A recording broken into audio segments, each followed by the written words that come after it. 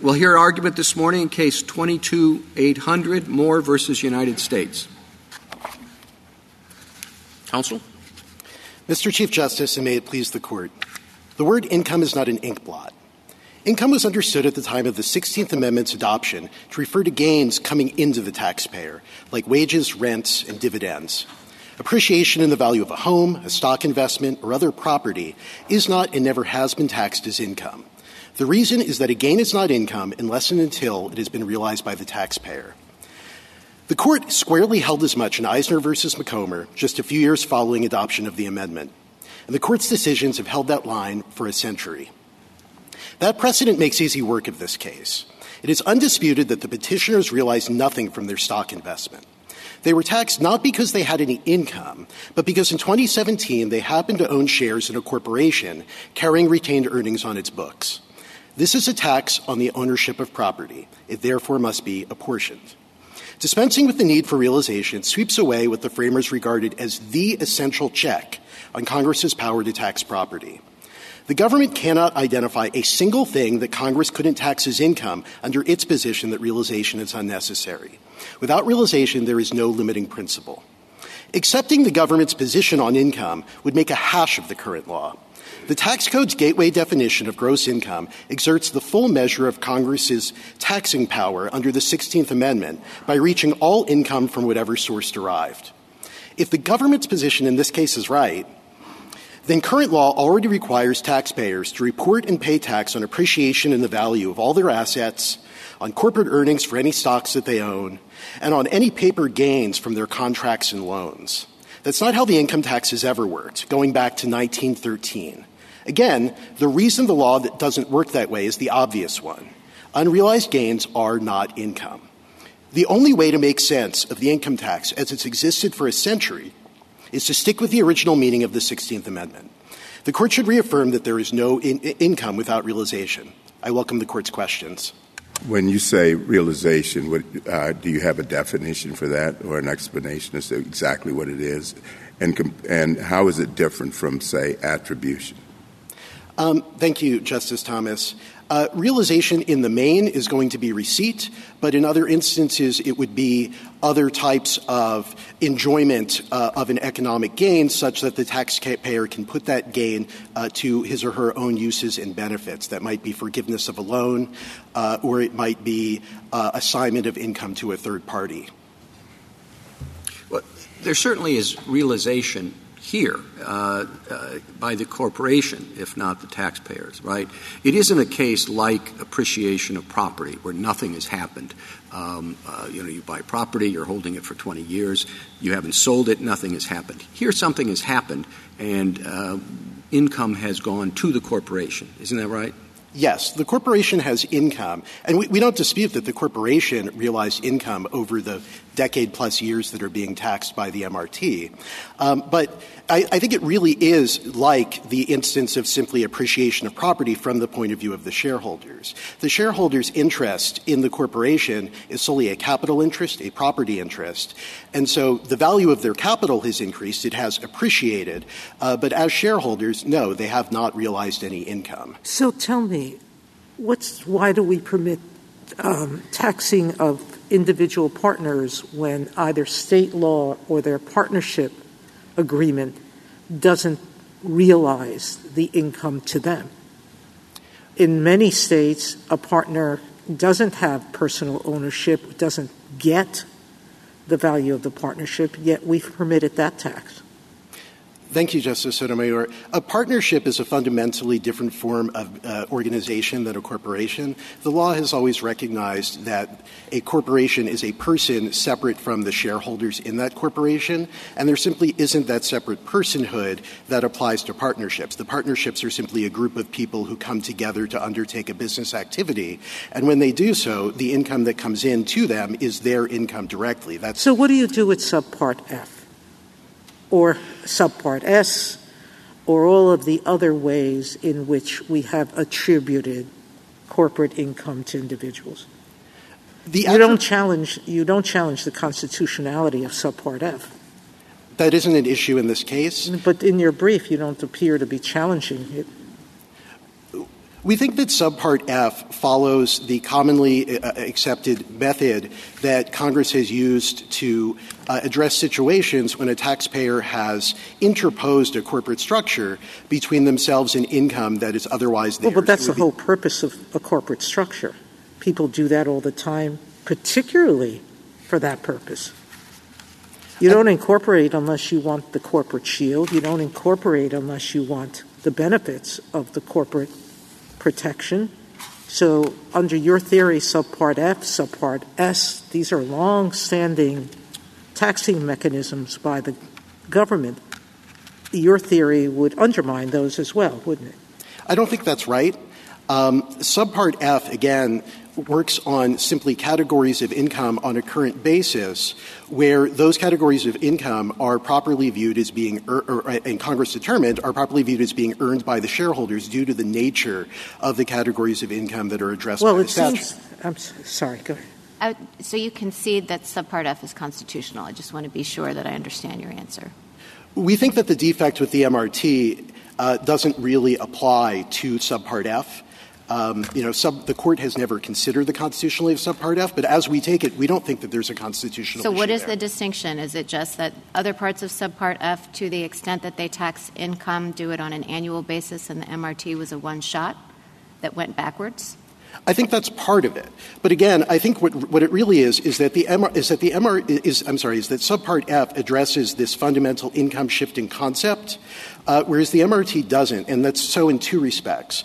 First of all, subpart F operates on a current basis while the corporation is subject to the control of the controlling shareholders, whereas the MRT takes no account of whether— I'm sorry. And there's no question that you meet the definition of subpart F. You need, in subpart F, at least 10% of the company share, and the company has to be owned more than 50% by U.S. owners. So it's identical in terms of the percentage of ownership or the percentage of shares. That's right. But subpart F, unlike the MRT, aligns the control and the ability to redirect income with the year that it is applicable to. The MRT takes account— It sounds to me that what you're attacking is only a due process issue of how long the tax is for, not the ability to tax.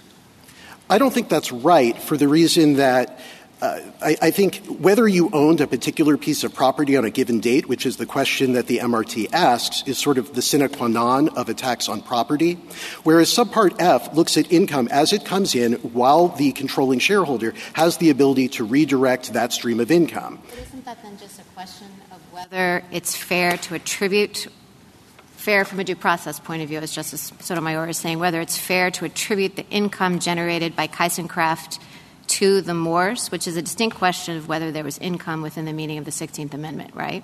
Well, I think it ultimately comes down to a 16th Amendment question for the same reason that the Court thought so in McComber, which is that a shareholder's interest in a corporation, including in its income, is a capital interest and therefore a property interest. And so if there is some reason to look beyond that and attribute income to the shareholder, that would necessarily raise a question of income and why it is that the shareholder isn't being taxed on what would otherwise be a property interest. So I think the Court has always addressed this sort of question as a question of income, and that includes, for example, all of the assignment of income cases that the Court has decided over the years. Can I go back to first principles? The concept of realization was very well established at the time that the 16th Amendment was adopted. But the amendment does not reference realization. All that the drafters had to do was add the word realized after income to lay and collect taxes on income realized, but they never used the word realized. And then I look at the history both before and after the ratification. As far back as 1864, not so far back, Congress taxed from the ratification. Congress taxed, quote, gains and profits of all companies, whether incorporated or partnerships, in estimating the annual gains, profits, or income of any person entitled to the same, whether divided or undivided. In 1913, just 8 months after the ratification of the 16th Amendment, Congress included undistributed corporate earnings to certain shareholders. Your brief tries to distinguish all these things, but I come back to the main point. Both sides can point to congressional actions that taxed some realized income, some or didn't tax unrealized income, but we have examples of Congress taxing unrealized income. Why don't I take it that the plain text of the amendment doesn't make reference to realization? I think there are two central features of the text of the amendment that reflect that it does apply only to realized gains. The first is simply the use of the word income. I would particularly commend to the Court's attention the amicus brief filed by the professors of law and linguistics, which analyzes the use of the word income in period text. As I go back, all of this goes back and forth because the government has other definitions.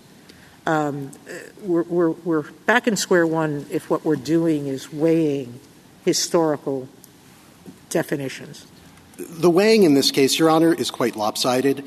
The government relies principally on two definitions that were put forward by economists in the years following the amendment's adoption, and neither of which reflects the common understanding at the time. One of the economists recognized that he was simply espousing his own economic views, divorced from any question of law or common understanding. And the second economist recognized that the common understanding of income is what we say that it was, a realized gain. So far as the common understanding of the term was concerned, the only indication that the Court has before it, aside from dictionaries which, again, lopsidedly favor our position, is the corpus linguistics analysis of the professors of law and linguistics, which looks at how the word was used in everyday language at that time. And it concludes that unanimously, where it's possible to distinguish, income meant realized gains. There's also in the amendment the language from whatever source derived. As we pointed out, derived was generally meant to refer to concepts like receipt. And indeed, again, the amicus brief of the professors of law and linguistics recognized that when income was described as being derived, it was always used in that fashion. I guess I'm not sure. Go ahead. I thought that was just a response to Pollock, which had distinguished between income on personal property and other forms of income. And all that the 16th Amendment authors were doing is to say that distinction that Pollock drew, we don't approve of that distinction. Right. I think that what the 16th Amendment did was remove the necessity to consider whether income came from one source, particularly property, versus other types of sources. But in so doing, it necessarily required as a precedent that the amounts that what was being taxed, in fact, be income and not something else. But why should we take the common meaning of income rather than the legal meaning, given the context that Justice Kagan points out? I mean, if the 16th Amendment was specifically responding to this Court's legal precedent related to the meaning of income, I guess I'm curious as to why you think that the common meaning of income is what we should be focused on when we try to understand what the 16th Amendment meant when it used that term. Well, that's certainly the approach the Court typically takes in addressing questions of original meaning. But that aside, that's what the Court's cases have said for Merchants Bank and Macomber again and again, that the 16th Amendment is to be construed according to its ordinary meaning. And I would note that if the Court were to depart from that and say, for example, that personal property was not subject to apportionment, which I take it to be the thrust of the questions in this direction, taxes on personal property, that is, that would upend pretty much the entire line of the Court's 16th Amendment jurisprudence over the past century. But why? I'm sorry. Go ahead. No, go ahead. But why? If what we do is to think about a particular tax, which seems to be what we've been doing for over 100 years, to see whether that tax is income as understood by attribution or as an excise tax or by other principles, we wouldn't have to we would consider each tax on its own form. You're asking us to just announce what realization is out of context. And for the last 100 years, we've been studiously avoiding doing that because we recognize that it's dangerous to do that. to state a word like realization, we then have to come up with a working definition that applies to every piece of property and every way in which people gain wealth. It doesn't seem logical to me. Why don't you just concentrate on why Congress can't say that in certain situations it's going to ignore the corporate form and attribute to the individual shareholder certain income. That's what it's been doing all along. And here it doesn't need realization because Congress has attributed this to the individual owners of the corporation. Respectfully, the Court has already said in multiple occasions that realization is in fact required for there to be income under the 16th Amendment. It's not only McComber, it's also McLaughlin versus Alliance Insurance. It's the safety car heating. Yes, on certain types of property, but not all. It's Ivan Allen. But we also said that that partnerships can be taxed individually even when the partners are not receiving the property. We have subchapter F and S. We have had all sorts of different forms of wealth that we have attributed to individuals rather than to the legal forms of ownership. And all of those taxes rely on the principle that the Court expressed in cases like Horst and Banks, which is that income should be taxed to he who earns it and enjoys its benefits. And putting aside, Mr. Grossman, whether there's any realization requirement at all, I mean, there is quite the history in this country of Congress taxing American shareholders on their gains from foreign corporations. And you can see why, right? Congress, the U.S. government can't tax those foreign corporations directly, and they wanted to make sure that Americans didn't kind of stash their money in the foreign corporations, watch their money grow, and never pay taxes on them. So, there's a long, century-old history of these kinds of taxes on gains from your holdings in a foreign corporation. Why is this any different, and why shouldn't we understand that to be quite well settled, that Congress can implement those taxes and enforce those taxes for those purposes? The taxes in that area have followed the pattern that I described of simply a taxpayer interposing a corporation between themselves and income that would otherwise be theirs. And those provisions from the beginning, isn't it? It isn't. Those provisions from the beginning, these are the same shareholders as in subpart F. The difference is that those provisions have typically addressed things like passive income and related party transactions that are properly attributable to, say, a parent corporation. In other words, a parent corporation could own an income-generating asset itself, or it could simply shift that into a corporation, into a foreign corporation, and thereby avoid the income. And what the law has recognized is that just as in cases like Horst and Banks, that's effectively an assignment of income, and that it can be attributed to the person who the parent corporation for that reason, because the parent corporation is the one that controls the flow of the income as it's coming in. The MRT, by contrast, operates as a tax on property. It doesn't take account of any power that the shareholder had over the income as it was coming in the door to the corporation. It only takes account of ownership in 2017. That seems to be an argument about timing. In other words, we have realization in this case. The entity realized income. The question then is attribution, and we've long held that Congress may attribute the income of the company to the shareholders or the partnership to the partners. And the only real wrinkle, I think, here is that it goes back and captures prior year's income. I think there are two wrinkles. One is that with respect to those prior years, the statute doesn't require that the shareholders being taxed had any ability to control the disposition of the income in those years. That's a fundamental distinction. The second is that subpart F— That's not true for the facts of this case, though, correct? It is not true for the facts of this case. But you're saying generally, yeah. Well, I think it just demonstrates that this is a tax on property. In other words, do you own something on a particular date as opposed to what do you do in the past? Did you have that power in the past? But second, provisions— If it had been taxed year by year, would that have been permissible? No, and that's the second wrinkle, so to speak.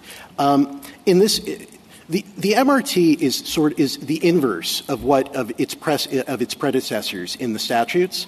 All of the predecessors, like the foreign personal holding company provisions, as well as Subpart F, focus on categories of income that are susceptible to being reassigned into the corporate form.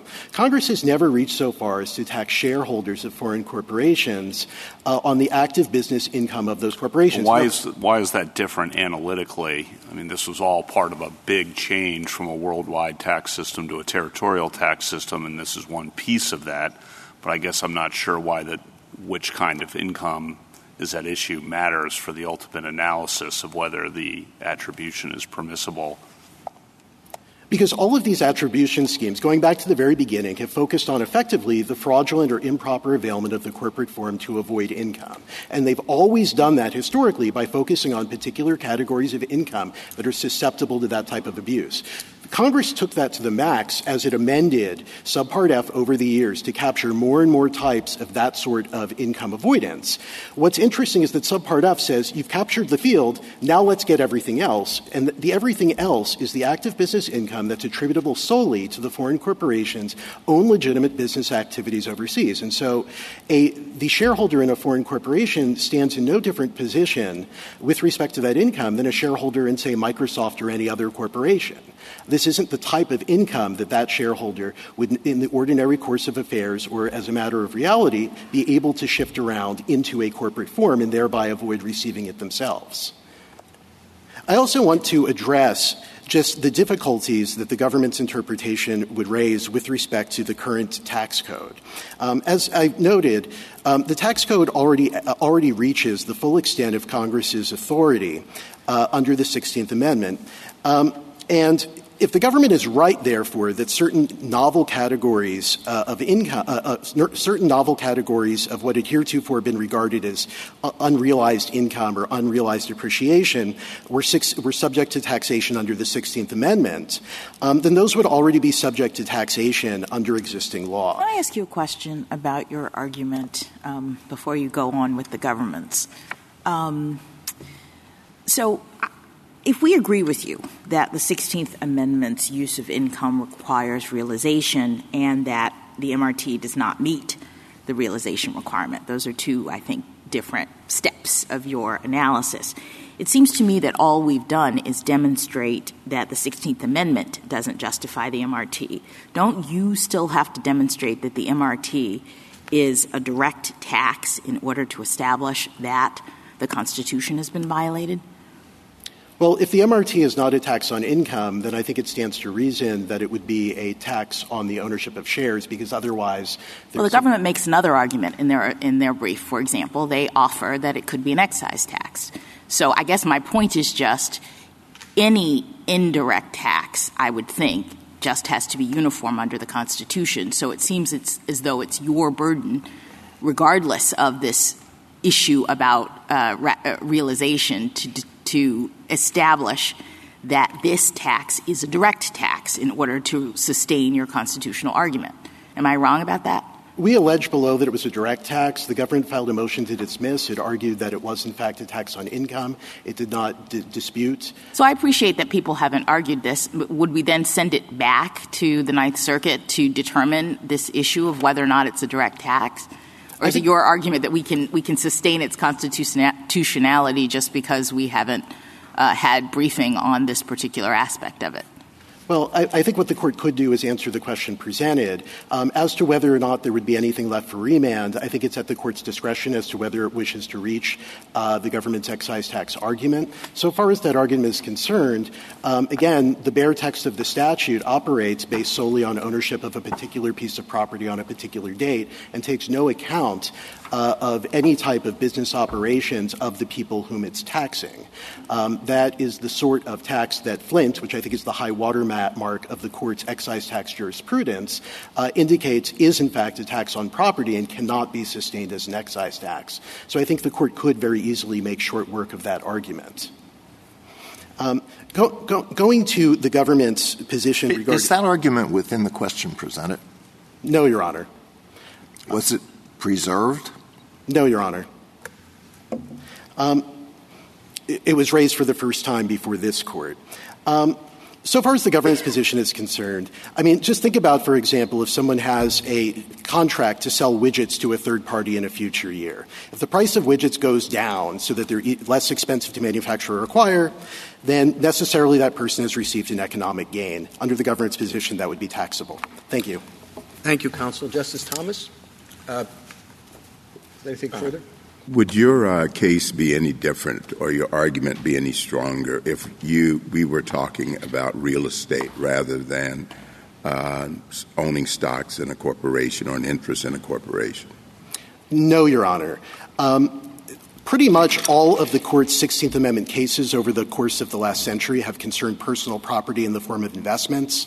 I think it's well established at this time that taxes on personal property well, actually, what I'm more interested in is not necessarily a distinction between real and personal property, but rather having an investment in a corporate form or a partnership where you can actually – there is an argument that the income had been realized by the corporation or income had been realized, as you've heard this morning, by the partnership, and whether or not that should then be attributed to those who invest in those companies. Whereas in real estate, unless there is a transaction, a sale or lease or something, there's no taxable transaction. So would there be a difference between a stake in a corporation or partnership as opposed to real estate or other personal property? I don't think so. I mean, the Court has applied the same principles across the sweep of its 16th Amendment cases. Pretty much all of the early ones applying the principle that we put forward did involve corporate investments and different types of corporate reorganizations that the government argued resulted in income to the shareholders. But the Court applied the same principles in cases like Brunn, for example, that involved real property, and recognized that in that instance there equally had to be realization. Likewise, in Blatt, the Court reached the opposite result in Brunn, with respect to an improvement made to real property. So we don't think the constitutional principles are any different. I think the only difference, perhaps, with respect to corporate shares is that the government might have an argument that there is some type of constructive realization under the statute that imposes the tax. But isn't that just based on the questions this morning, that seemed to be a vulnerability that you would not have with real property, for instance? I don't think it's a vulnerability given the general principle that's required and given the nature of this tax. I think it would be a more difficult case if this tax were structured in an entirely different fashion that didn't operate in the way that it does, but that's obviously a hypothetical that's not before the Court. Justice Alito? One last question. Does your theory put at risk limited liability companies, closely held corporations, limited partnership corporations? I mean, there's all sorts of corporate forms that are there. Your definition, I think, would affect the government's ability to tax those individual partners, no? Those individual shareholders. No, Your Honor. Why not? We don't think that those provisions present any constitutional difficulty whatsoever. Again, a corporation is different. The Court's cases have recognized that. I don't know why. Meaning whether it's limited liability or closely held, it's still a corporation. Well, first of all, I mean, you've got distinguishing a corporation from partnership. I mean, again, you have the doctrine of corporate personhood that the Court has long understood does make a difference in these circumstances. But so far as other types of corporations like S corporations are concerned, there is an election that is made by all of the shareholders to those corporations to allow pass-through taxation. If somebody wants to come to the government and say, I am earning income and that's how I've organized my business and I'm operating it, I think the government can accept that as a concession. We're going back to whether attribution is legal. Thank you. I don't think it's a question of attribution, Your Honor. I think it's a question of a concession by the shareholders. Well, no, that's exactly the point, which is why should they get to choose and not the government where to attribute the income? Thank you, counsel.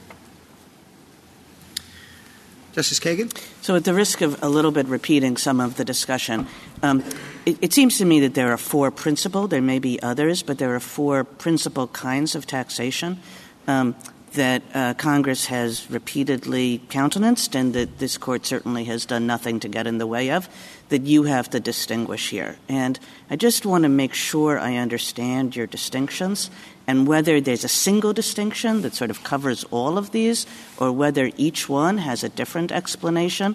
So here are my four.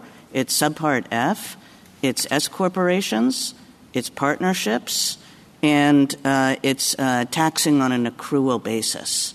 So give me why it is that you think we can decide for you without putting any of those kinds of very established taxation schemes at risk. At a 10,000-foot level, Your Honor, they all hew to the realization line as it's been developed in the Court's cases and by historical precedent. See, I would have thought that none of them hew to the realization line. I think that... I mean, that's why this is my question, I guess. Again, Subpart F uses that familiar mechanism of simply attributing income to the person who earned it, even if they've directed it somewhere else. And taxes of that nature have long been justified on that basis. As corporations, again, are by election of the shareholders. If they concede that this is, in fact, their income and that's how they're operating their business, I don't think that the government would have any basis not to take them at their word should the government choose to do so. So far as partnerships are concerned, again, there's no separate person that sits above the shareholders the partners of a partnership, and those have always been treated differently going back to the Dartmouth College case, and where it wasn't even new at that point. But with respect to income, going back to Gibbons versus Mahan, which recognized it as a well-established principle at that point that corporations are different in that respect from partnerships. Indeed, that was the basis on which Macomber rejected the same argument. And then finally, with respect to accrual, the Court already addressed that issue in the safety car heating and lighting case, where it held that standard 16th Amendment realization principles, and it cited, among others, Macomber, applied to the accrual method of accounting. So, whatever question there might be about that methodology and its constitutional status, I think at this point that's been long established and is water under the bridge. Mm-hmm. And can I go back to Justice Thomas's question, which is your own definition of realization? And I'm just going to give you Macomber's and tell me if you agree with it or disagree with it or think it needs to be modified. Macomber said, that which proceeds from the property is severed from the capital, is received or drawn by the recipient, that is the taxpayer, for his separate use. Is that your definition too?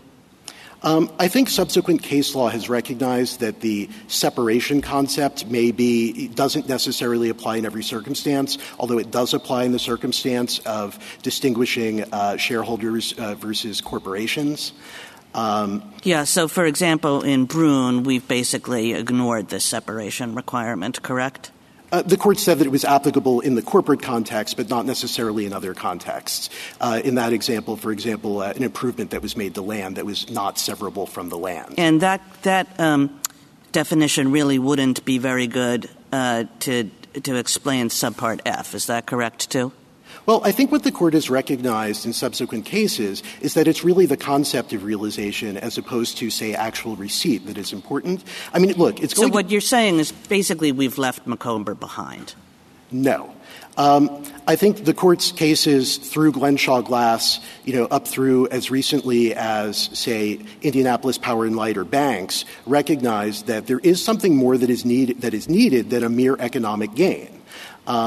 No. I wasn't suggesting that we've left entirely behind any concept of realization. I mean, that's a different question. But that we've left the Macomber definition of realization behind.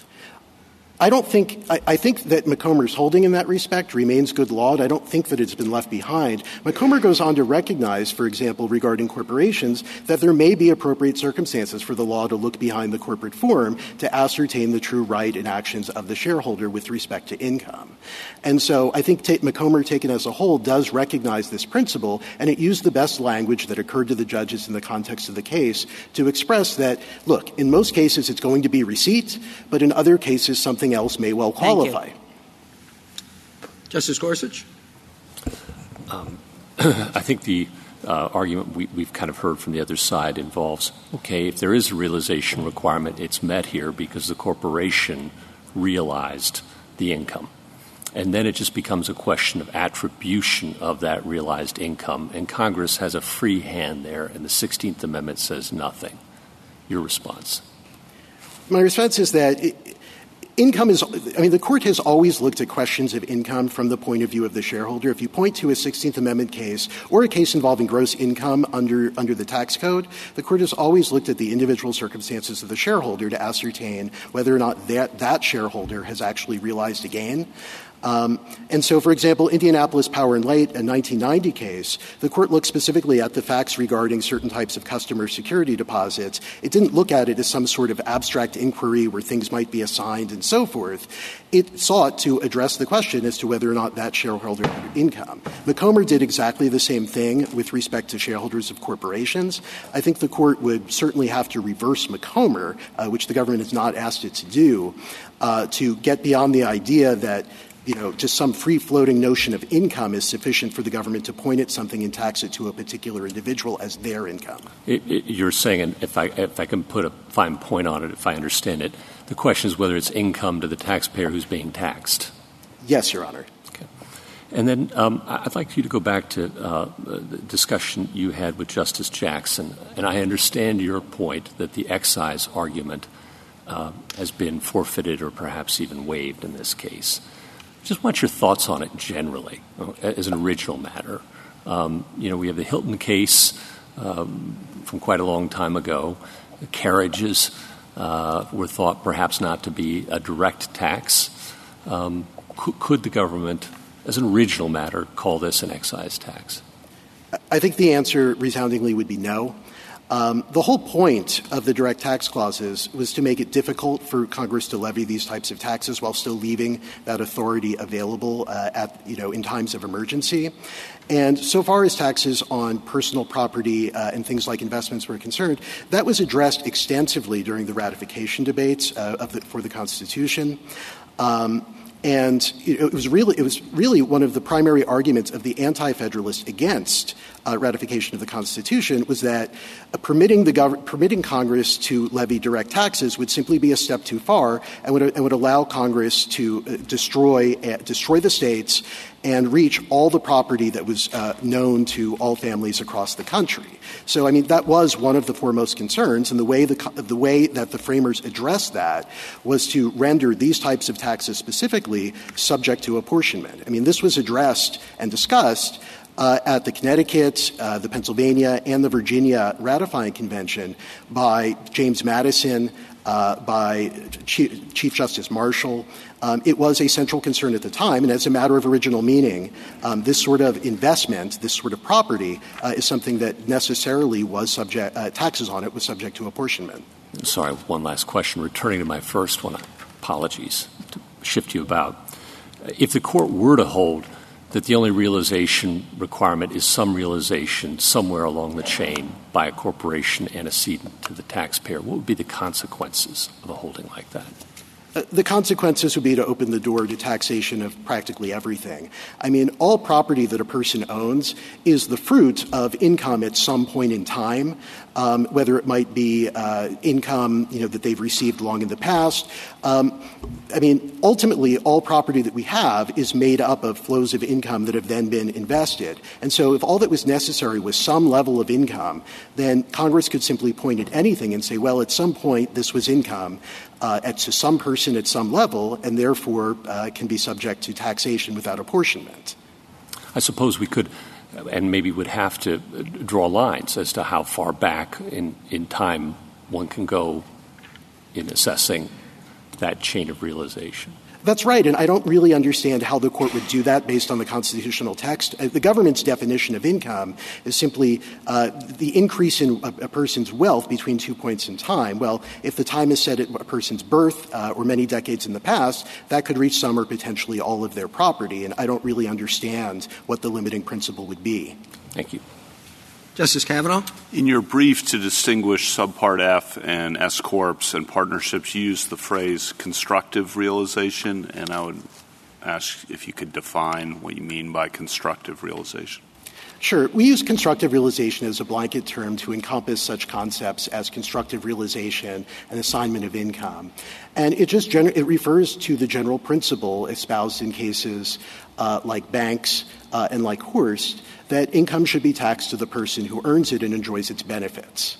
And Congress, when it has enacted cases relying on that sort of doctrine, has approached it in that nature. In other words, assessing whether the income at issue is something that in the ordinary course of affairs could be attributed to the person, to the particular taxpayer at issue regarding, say, categories of income or abuse of the corporate form and so forth.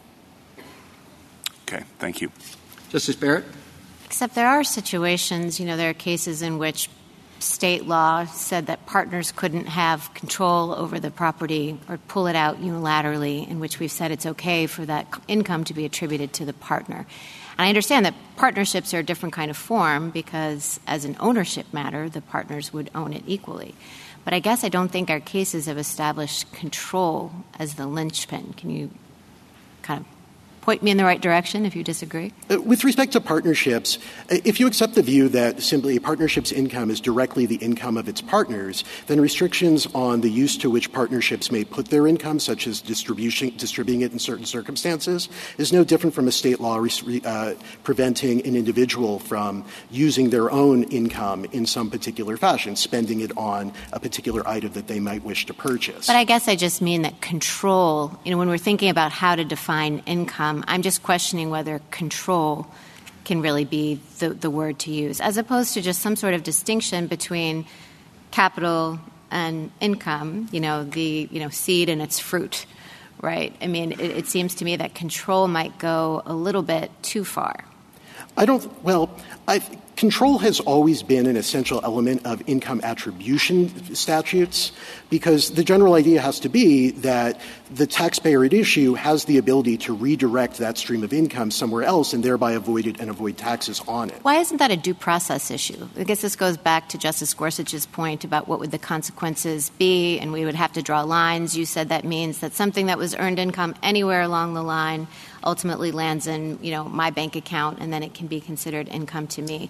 But is that a 16th Amendment problem, or is that a due process problem where we have to draw lines about when it's fair to attribute one person's income to someone else? I think it can raise issues under both, but the Court has traditionally considered it to be a 16th Amendment issue, not only in McComber but in trust cases like Corliss, where, again, the Court considered it a question of did the taxpayer have control over the stream of income that he had, in that case, redirected into a trust for the benefit of his close family members.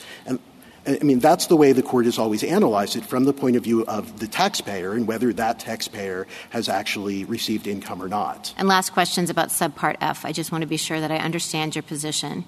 You say that income is about whether the person has the ability to direct the income stream. Am I accurately repeating what you said when it's about attribution? I think that is a necessary part of it, yes. It's a necessary part of it. And you've also said that Subpart F corporations in general, of which Chris and Kraft meets the definition, Subpart F corporations and Subpart F do not pose the same 16th Amendment problem that you see here, right? We think that do you mean with respect to the application of Subpart F aside from the MRT? Yes. Yes. Okay. And is that because, kind of going back to your point about control, is the distinction then between MRT and the rest of Subpart F this idea that in the other context, the shareholders have some more ability to direct the stream? Well, I think it's two things. It's not that they have more ability, it's that they have any ability. Because, again, under the terms of the statute, the MRT doesn't take account as to whether or not a shareholder exercised control while that stream of income was coming in the door. It only focuses on ownership in 2017, but also that degree of control has also been combined historically with the question of whether or not the types of income being taxed are those that are susceptible to that sort of abuse, such that attribution is appropriate. You mean so there's some sort of fraud overlay to this? Is this really functioning as a tax shelter, as Justice Kagan was pointing out? That's how Congress addressed it in the very first. And that's a constitutional requirement? I think Congress certainly viewed it that way in the very first income tax statute. That provision regarding fraudulent availment of corporations to avoid income was specifically limited, specifically by many of the chief proponents of the 16th Amendment to avoid the precise question that we're addressing, to the precise defect that we're addressing today. Their view was that you could not ordinarily attribute corporate income to shareholders, but could do so only in the instance where there was some sort of fraudulent abuse of a corporation to avoid income. And that's Justice Jackson? Yes. I'm interested in your conversation with Justice Gorsuch about the sort of original meaning of the direct tax clause. And I'm trying to understand whether it's your position that as an original matter, the direct tax clause was interpreted to include income and all sorts of things, or was it narrow? I had thought originally, as we said in the Hilton case, that it was pretty narrowly focused on capitations and taxes on land. Am I wrong about that? The Hilton case had 3 seriatim opinions. 2 of them viewed it as a consumption tax regarding conveyance of persons. The third of them, by Justice Iredell, adopted the view that, well, if it's difficult to apportion something, then it should not be subject to apportionment. What about Justice Patterson's explanation that this was a pretty narrow clause and that it was designed to protect southern states and slavery from federal interference, that was really what was going on here, and therefore when you're looking at direct taxes, you're talking about taxes as opposed to indirect. You're talking about certain kinds of things, and that it's not necessarily others, income and that sort of thing. Well, I think as a matter of original meaning, that's incorrect. But I would note in the context of that opinion, it was dicta. It certainly didn't stand for the position of the court. Did the court, until Macomber, hold that income was direct? Not with respect so much to income, Your Honor. Pollock is what I'm saying. Pollock. Well, I think the case that addressed this issue prior to Pollock was Springer, which did adopt the narrower interpretation of the direct tax clauses. So up until Pollock, which was addressed by the 16th Amendment, we had a very narrow conception of direct tax. For a 20-year period, there was. Subsequent to that, as I said, pretty much all of the Court's 16th Amendment cases over the past century have concerned taxes on personal property in the form of investments. So I think the Court would really have to upend its jurisprudence if it were to decide at this late date that the direct tax clauses ought to be given some other interpretation. All right. Let me ask you about realization. Going back to Justice Thomas's very first question and what the definition is, I guess I'm trying to understand whether you think Congress has the authority to define what constitutes realization or not. Is that something you are giving to the court through constitutional interpretation, or who gets to decide what the realization line is? Well, I think as an initial matter, yes. I mean, Congress does get deference on that, but it actually has to try to do that, which is not what it did in this case.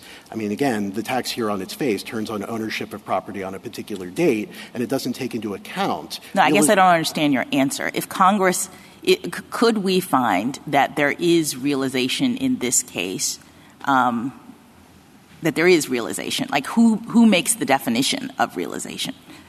Could the court determine that there's realization here under a definition that we are appreciating? I mean, the government has never argued that there's realization in this case. The government has simply presented its the other argument that realization is not required. So I think it would be unusual for the court to reach out and decide a question of that import without the government actually having pressed it. Are you asking us to – let me put it this way. Are you asking us to adopt a particular definition of realization under which your client wins in this case? If we disagree with you about what realization means, do you lose? We're simply asking the court to reaffirm the definition that it's applied since nearly the dawn of the 16th Amendment. So I don't think we're asking... Even though the 16th Amendment doesn't have realization in it, you're saying that the implied realization requirement has a definition that you're asking the court to adopt. We're simply asking the court to say that realization is necessary as that concept has been espoused in the court's decisions over the course of a century. Thank you. Thank you, counsel. General Prelogar. Mr. Chief Justice, and may it please the court. The MRT is firmly grounded in the 16th Amendment's text and history. The amendment allows Congress to impose taxes on incomes. That phrase had a well-established meaning drawn from numerous pre-ratification income taxes that Congress enacted before this court's decision in Pollock. Several of those taxes were like the MRT in that they taxed shareholders on undistributed corporate earnings, including the income taxes in 1864, 1865, 1867, and 1870. And this court upheld Congress's power to impose those taxes in Hubbard. The 16th Amendment's drafters therefore would have understood taxes on incomes to include taxes like the MRT. That's confirmed by the very first income tax Congress enacted under the 16th Amendment. That 1913 law taxed certain shareholders on their pro rata shares of undistributed corporate earnings. And the trend of pass-through taxation has continued throughout the next century, from taxes on partners to S-corporation shareholders to foreign corporation shareholders under Subpart F. Against all that history, petitioners stake their case on McComber. But the court has limited McComber to taxes on particular stock dividends that are not at issue here. If the court now extended McComber's discussion to invalidate all taxes on undistributed business earnings, it would cause a sea change in the operation of the tax code and cost several trillions of dollars in lost tax revenue. Petitioners say that every other provision of the tax code could be saved under a theory of constructive realization, but they don't provide a comprehensive definition of that term or explain why it would rescue every provision except the MRT. My friend today said it's a blanket term that's defined by the circumstances where you can say that constructive realization occurred, but that's simply circular. And by conceding constructive realization, they've acknowledged Congress's power to draw reasonable lines about what counts as income and who can be taxed on it, which is exactly what Congress did in the MRT. Finally, the court doesn't actually need to resolve any fundamental questions in this case about whether the 16th Amendment requires realization. The MRT taxes income that was actually realized by the foreign corporations, and Congress permissibly attributed the tax on that realized income to U.S. shareholders, just as it has done in any number of pass-through taxes throughout our nation's history. The court could say only that and affirm. I welcome the court's questions. When you say realized, it has been realized, what do you mean by that?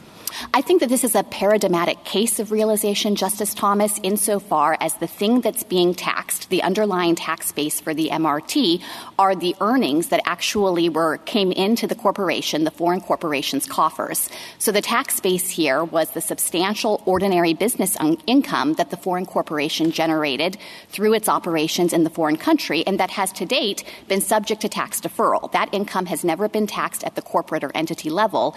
Instead, what Congress did in the MRT is enact a pass-through tax that attributed the liability on that actual income that was realized to the U.S. shareholders. Outside of the context of the MRT, do you think that the increase in value of real property could be a taxable event? So I think that raises a more difficult question. This presses on the idea of whether you can characterize gains in the form of appreciation as income that's taxable. I think that there's a strong argument that falls within a definition of income that looks to whether there have been economic gains over time. And it's important to note that Congress has at various times imposed taxes on that kind of appreciation. Some of the Civil War era income tax laws that I pointed to at the beginning in my introduction had appreciation-based taxation for certain property like livestock. And still today, there are really important provisions of the tax code that effectively tax individuals on appreciation. For example, the mark-to-market taxes that my friend has conceded are constitutional treat a taxpayer as though there was a realizable event at the end of the tax year for certain futures contracts, for certain life insurance holdings, securities dealers holding, that mark the amount of the value to the market price, even in the absence of any kind of sale. So I think that there is strong support for the idea that you can tax at least certain forms of appreciation. Well, if there's strong support, I mean, you've buried Macomber. I mean, and that takes away a lot of the strong support for a pretty basic proposition that the government can't tax as income to the property owner the appreciation in value of the property. So, I mean, what is left to defend that proposition without Macomber? Well, Mr. Chief Justice, I disagree with the suggestion that Macomber involved a tax on appreciation. The court there instead concluded— but I mean, I know your argument that it's limited to stock dividends, but it also has been recognized as at least in the beginning, before it certainly narrowed over time, as standing for the proposition that the government cannot tax the appreciation in property. And you've taken that off the board in your presentation today. So I wonder if you can give us a little more view or assurance on what's left to defend that proposition once you've stabbed Macomber. Well, Mr. Chief Justice, I want to say that we're invoking this court's own precedent about Macomber's scope and reach. It's the court itself that said that Macomber is limited to the particular type of stock dividend at issue there. And that type of stock dividend didn't actually represent any kind of economic gain to the taxpayer. In other words, in Macomber, the taxpayer received additional shares in the company, but it was a stock split, and her shares were diluted in a commensurate amount so that the court said that from the taxpayer's perspective, there was no difference in her ownership stake in the company, both before and after the stock. If you wanted to defend the proposition that the government cannot tax the appreciation in property without any other event of realization, what would you cite, given the fact that Macomber is not on the table? Well, the thing that I would cite, if the court were looking for a limiting principle that takes appreciation off the table, at least in certain circumstances, would be history. I do think that there is a different historical foundation for that type of tax compared to what we have here, which is a pass-through tax on actually realized corporate income. So I think that the court could reserve judgment on whether there might be principled lines based on the history of that type of tax scheme to suggest that it wouldn't be what the framers of the 16th Amendment had in mind. But again, I do want to emphasize the fundamental distinction between a tax base that focuses on actually realized income and then attributes it to a different taxpayer, which is a prevalent feature of the tax code and which involves many of the provisions my friend today has conceded are constitutional. One of your the arguments that you press most strongly, and certainly it has resonated a lot in the coverage of this case, is that the adoption of the petitioner's arguments would have far-reaching consequences. Isn't that correct? That's correct. So do you think it is fair then to explore what the consequences of your argument would be? I'm happy to talk about the consequences of our argument, although I want to say at the outset I think that the court could resolve this case quite narrowly. Now, the Ninth Circuit held that the Supreme Court has made clear that realization of income is not a constitutional requirement, but is instead founded on administrative convenience. Is that correct? The Ninth Circuit was referring to this court's decision in Cottage Savings, where the court did say that realization requirements are founded on administrative convenience. Not the question whether that's a correct interpretation of our prior precedents. Is it your position, as I understand you to argue in your brief, that realization is not required? The 16th Amendment simply permits the taxation of income, whether realized or not. We certainly think that there is no bright-line realization rule or requirement under the 16th Amendment and that Congress is permitted to tax certain forms of unrealized gains. I don't want to suggest that the court here needs to set out to define income for all purposes or to announce any bright-line rules about realization. I think it's sufficient here for the court to say that you have before you a particular type of tax on undistributed corporate earnings that were actually realized and to look at the history and tradition that demonstrates that that fits well within Congress's income. Well, what I'm trying to do is to understand the breadth of your argument, just as we need to understand the consequences of petitioner's argument. So I take it what you've said is that realization is not a requirement. You say that explicitly in your in your brief. We think they're wrong to say it always is a requirement. We don't have to agree with you on that for you to prevail. I think you've said in your opening as well, because even assuming or leaving open whether realization is a constitutional requirement, there was realized income here to the entity, and then it's attributed to the shareholders in a manner consistent with how Congress has done that and this Court has allowed. That's correct, Justice Kavanaugh. We think that here the constitutional question is actually quite easy, and it doesn't require the Court to consider some of the foundational questions about the meaning of the 16th Amendment in other contexts, because here we have paradigmatic realized income at the entity level, and this functions just like the pass-through taxes on partnerships, the taxes on other types of corporate shareholders, S-corporation shareholders, and particularly in the context of foreign corporations, the tax under subpart F, of which the MRT is just a part. So your answer is that there need not be realization by the taxpayer. It's sufficient if there's realization by some other entity, correct? Under the 16th Amendment, that's correct, although there is a due process question in that context about the limits on Congress's ability to attribute income that was realized by one taxpayer to another taxpayer. All right, that's the due process question, and that's a question of substantive due process. That's how this Court has analyzed it in cases like Burnett versus Wells, where it was looking at the limits on Congress's ability to make that kind of attribution decision. And anything under substantive due process involving an economic regulation like this, the only thing that would need to be shown is that it was rational for Congress to do what it did. Yes, the Court has looked at whether Congress has made an arbitrary choice, whether it's acted unreasonably. But I think that the Court's precedents reveal that the Court really has looked at whether the taxpayer who owes the tax liability has a relationship to the underlying income. If it's a rational basis review, then that's not much, right? So we could say the 30-year requirement here is a substantive due process issue, so we don't have to grapple with it here. But to be honest, we would be saying, unless you can show it was irrational, that would be sufficient.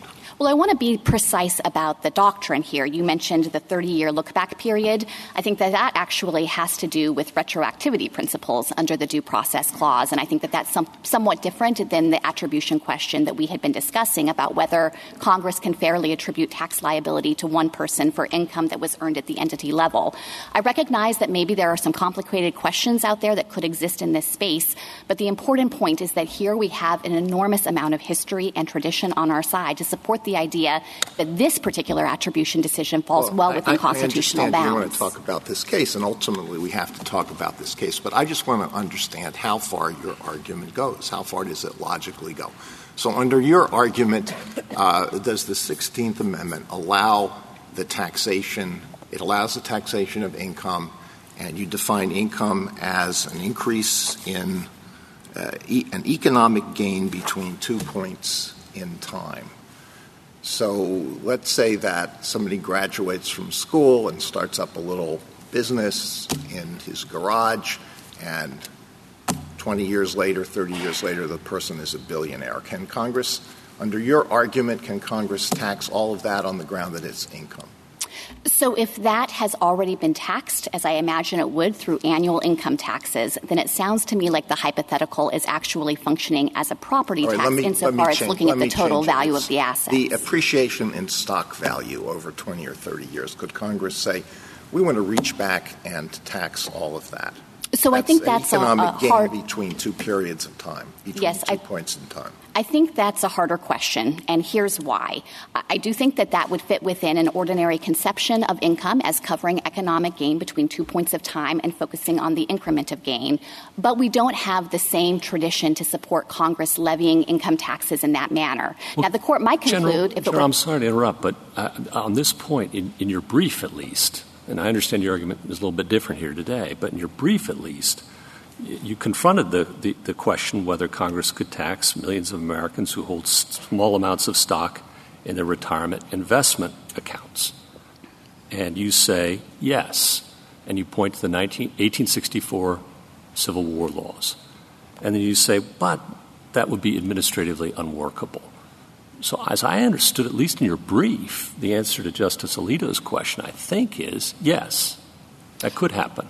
So I think this is a really important point, Justice Gorsuch, and let me clarify that that statement in the brief was referring to the idea of pass-through taxation on all large or all corporate shareholders. That would function like the MRT. The basis for the tax would be the corporation's earnings, and then the shareholders would be responsible for a pro rata share of the corporation's earnings. That's a different type of pass-through tax. I'm not sure that's clear. It seemed to me, at least, that the argument was that you were dealing with was the change in value over time, and stock prices increase.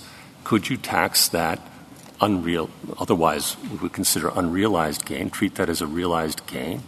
And the answer is yes, because they did that in 1864, and because if there's any limitation, it has to do with administrative workability. In 1864, they were doing a pass-through tax on the corporate earnings, and so the calculation of the tax was not based on the appreciation in the shares, but rather was based on what the corporation had actually earned as its income. Okay. And I don't want to suggest that a tax on appreciation in stock would necessarily be invalid. As I had mentioned to Justice Thomas, there are provisions on the books today that my friends concede are constitutional. But let me say that to the extent that this question and Justice Alito's question is pressing on the idea that maybe this kind of appreciation should just be beyond the reach of Congress's taxing power. No, I'm just asking what the limits of your argument are, and it seems to me there are none. Well, I certainly think that Congress has broad taxing power, and what I was about to say is that here the relevant question is not whether Congress has the power to tax in the first place. The Court has said Congress has plenary power. It can tax people just for existing. The question is whether that's a direct tax that has to be apportioned or whether it's subject to the rule of uniformity as an indirect tax. And if I might address what I now perceive to be kind of a backup argument. So the first argument, the brief argument, is no realization requirement. Today I'm hearing, well, even if there is realization, there was somewhere in the chain realization, and then Congress can attribute it freely as it wishes. And I understand that argument, but I'm not sure how we fit it with our precedent. If we ditch Macomber, I understand your argument. But let's assume Macomber isn't completely misguided, okay? I think those were your words, misguided. I look at Fellis, I look at Brune, I look at Hearst, and it seems to me, at least as I read them, that they're all trying to work within Macomber's framework and talking about, is it fair to say that there was realization to the taxpayer, not realization somewhere back in the chain of history, an income realized by the corporation or a parent or a subsidiary or whomever. And just as a matter of precedent now I'm talking, what's mistaken about that?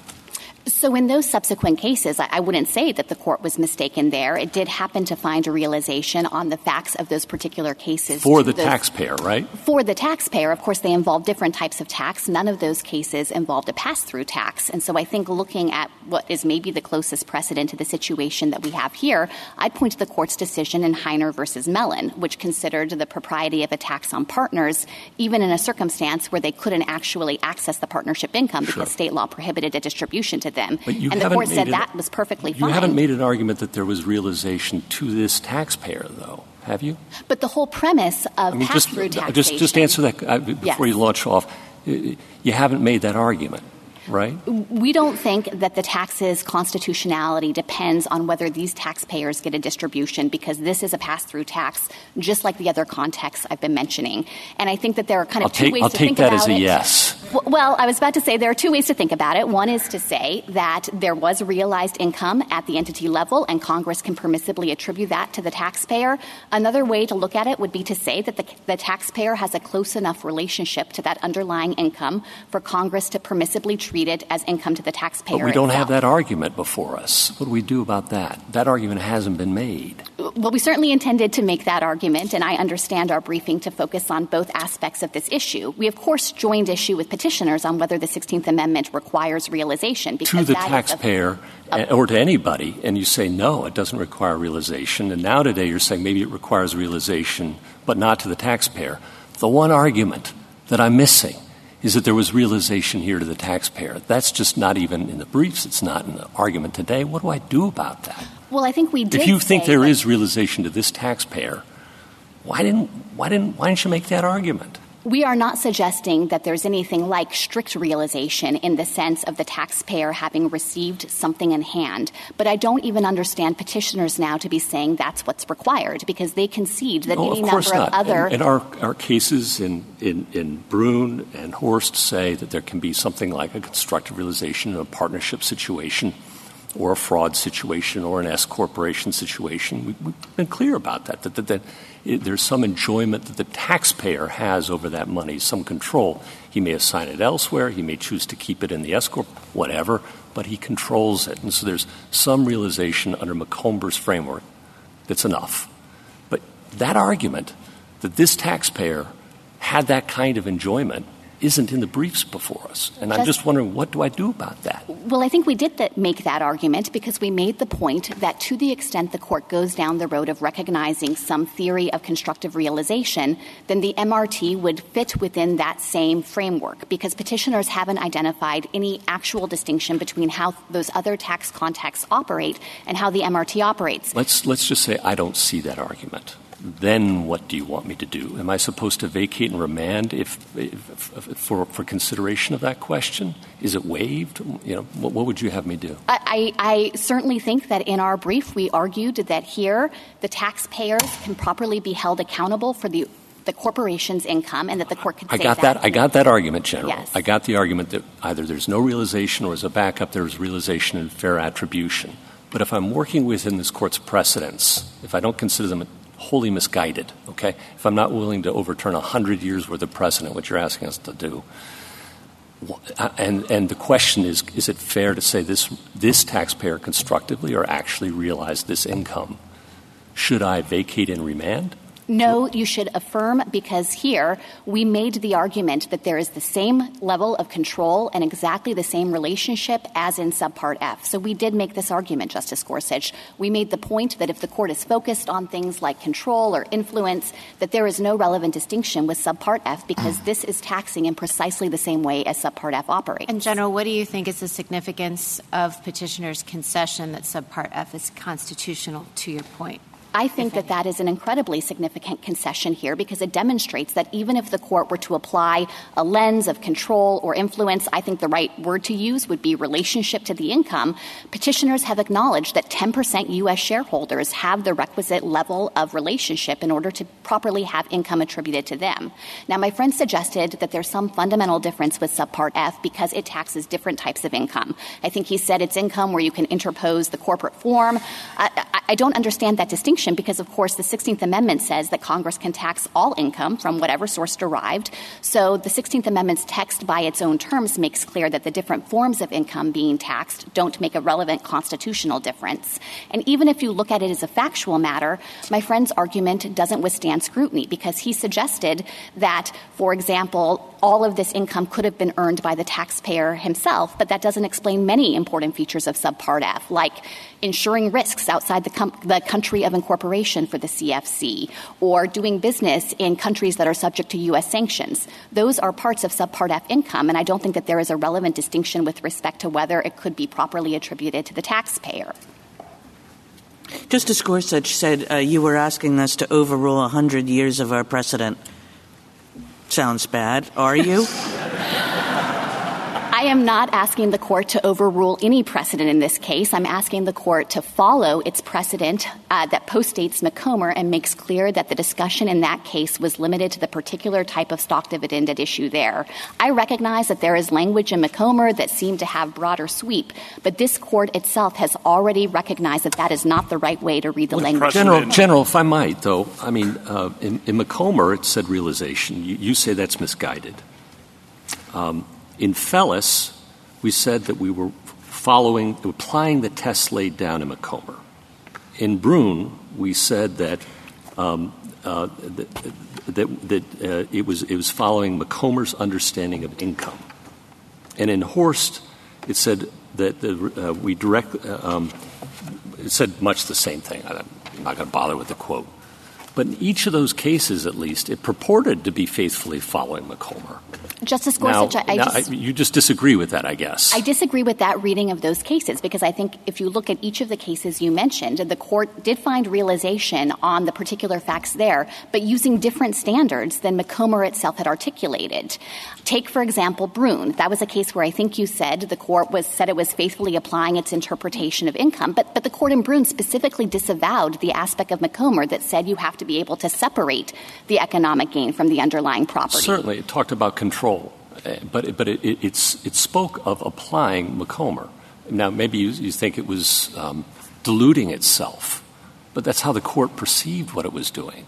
Shouldn't that count for something? But look at the court statements in Griffiths. There, the court said that Macomber's theoretical bases had been undermined, that it had, quote, in effect been limited to the particular type of stock dividend at issue there, and that it didn't have controlling weight even with respect to other types of stock dividends, let alone other types of economic gains. So what do you understand to be the current state of our precedent? I mean, at a certain point you said, well, Macomber was confronting something that stock dividend had no economic consequence whatsoever.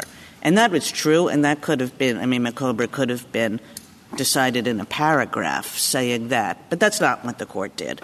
Then, as you say, there are many cases following Macomber which basically leave Macomber's own theory of realization in the dust. But what do you take to be the current state of our precedent that we need to pay attention to? I think that if this court had before it another stock dividend case that involved an economically substanceless split, then Macomber would control. That's what Griffiths said. Macomber's limited to that particular type of stock dividend. But the court itself, in any number of follow-on cases, had said that Macomber doesn't have controlling weight outside that context.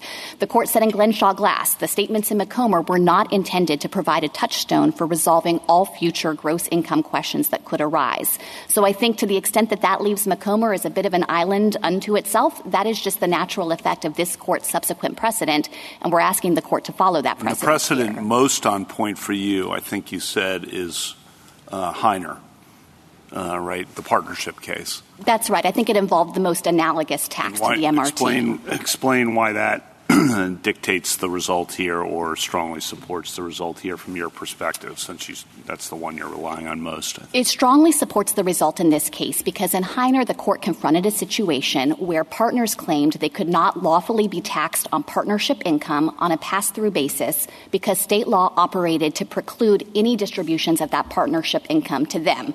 So by definition, under state law, the partners were not going to personally realize that income. State law prohibited the distribution. And the court rejected the claim from the partners and said that it didn't make a difference with respect to the permissibility of that pass-through tax from the partnership entity level to the partners themselves. Now, petitioners have suggested that partnerships can just be distinguished down the line because they say that partnerships have a different legal status than corporations. But it's not like partnerships have an innate legal status. Instead, they're creatures of state law, and there are any number of states out there that define a partnership as distinct from the underlying partners themselves. We also have good case law that governs Subpart F in the lower courts. This has been applied in numerous additional contexts involving pass-through taxation and corporations in particular. And it's not just the modern laws, Justice Kavanaugh, it is all of the history here. For virtually the entirety of this nation's experience with an income tax, there have been laws on the book, other than the brief period when Pollock governed, where Congress has taxed corporate income at the shareholder level. That is a classic pass-through tax, and it's how the MRT operates. I agree with that history and your description of it. I was just isolating the case that's really kind of closest, I think, is Heiner. And I just wanted you to spell that out. What about the fact – I'm sorry. Sorry, go ahead. Go ahead. I was just going to ask you, if Heiner is closest on this pass-through point, what's your best federal case upholding a federal tax on appreciation? Or do you have one? So I don't have a case from this court that upholds a tax on appreciation. I think there are some lower court cases that have considered things like accrual accounting or other situations. There are fewer taxes that reach appreciation. I think the pass-through mechanism is the more common one when we're thinking about gains that aren't realized to the taxpayer himself. But there are, I think, a variety of taxes out there and have been through history. Like the mark-to-market one you were Exactly. And it's really important to recognize the importance of being able to tax in that context. The situation that Congress confronted that prompted it to enact these mark-to-market taxes is the fact that taxpayers can often manipulate realization events. So, for example, they can enter into offsetting futures contracts that don't really have any economic substance to them, but allow the taxpayer to hold on to the one that has a gain, to defer taxation, maybe get favorable capital gains rates, and to sell the one that's a loss and thereby immediately have a taxable event. And Congress recognized that that was a loophole in the tax code that could enable this kind of abuse. So there are taxes, like the mark-to-market one, that tax based on appreciation, but it's fair to say that we would be doing something new if we accepted your argument that income is any kind of economic gain, appreciation included. I appreciate the opportunity to clarify because we are not actually asking the court to define income that way. I think if there's a lesson to be drawn from McComber, it's that there's a real danger in trying to as an abstract matter, define income for all purposes or to as Glenn Shaw Glass said, to provide a touchstone for all future cases, in part because our experience with the tax code is that taxpayers often latch onto those statements and use it as a basis to try to avoid taxation going forward. So I don't think that the court needs to approach this issue by adopting some global or universal definition of income. The Internal Revenue Code itself doesn't define income. Instead, it says that income is all income from whatever source is realized and then gives some illustrative examples. I don't think my friends are offering the court a definition of income because they say income is realized gains or maybe some category of unrealized gains that you can say are constructively realized. I don't think it's necessary for the court to actually try to comprehensively define it here. Thank you, counsel. I understood your answer to Justice Barrett to be the same as the answer that you gave me with respect to unrealized increase in value from one time to another time in real property, that you didn't have any authority to support that. That's right. I'm not pointing to a case from this court that I think would find that that's taxable. There's also nothing from this court other than reading McComber for all it's worth that I think would necessarily rule that out. And when you just said that's the lesson of McComber, you mean that's the lesson of McComber's demise? Yes, exactly.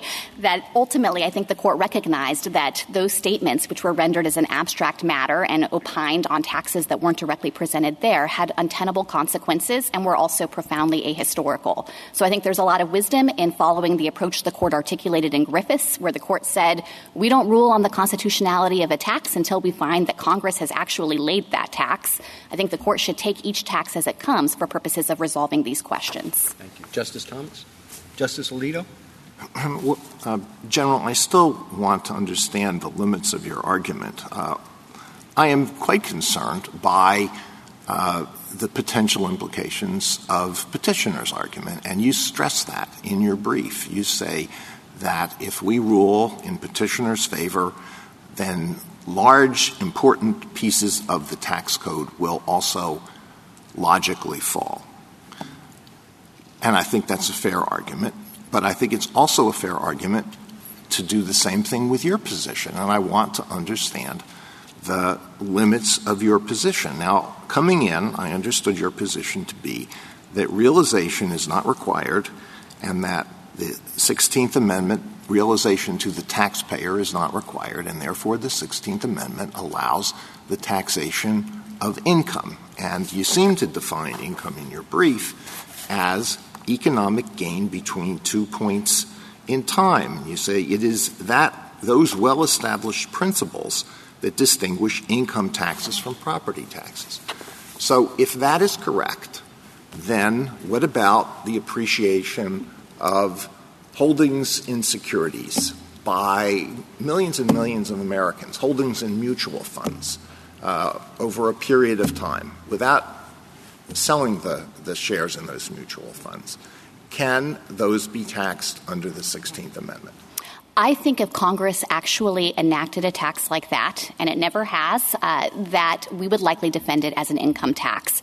But you don't have to agree that that tax would be valid in order to uphold the MRT. So if you think I understand that. And in order to rule for petitioners, we don't have to say anything about Subpart F or S corporations or partnerships or the accrual method of taxation. But your answer is that would probably, you'll at least go that far, that would probably be permissible under your interpretation of the 16th Amendment. I think it probably would, but I think the court could draw lines based on history. And if there truly were a widespread tax on all amount of appreciation for every taxpayer, that wouldn't look like anything Congress has done before. The court has sometimes used history like that to draw principled lines. Here we have exactly the opposite situation where Congress has enacted a tax that looks exactly like any number of pass-through taxes through history. So here I think history functions as a rule of inclusion with respect to the propriety of this tax. Now, as to the Chief Justice's question, how about the appreciation in value of real property?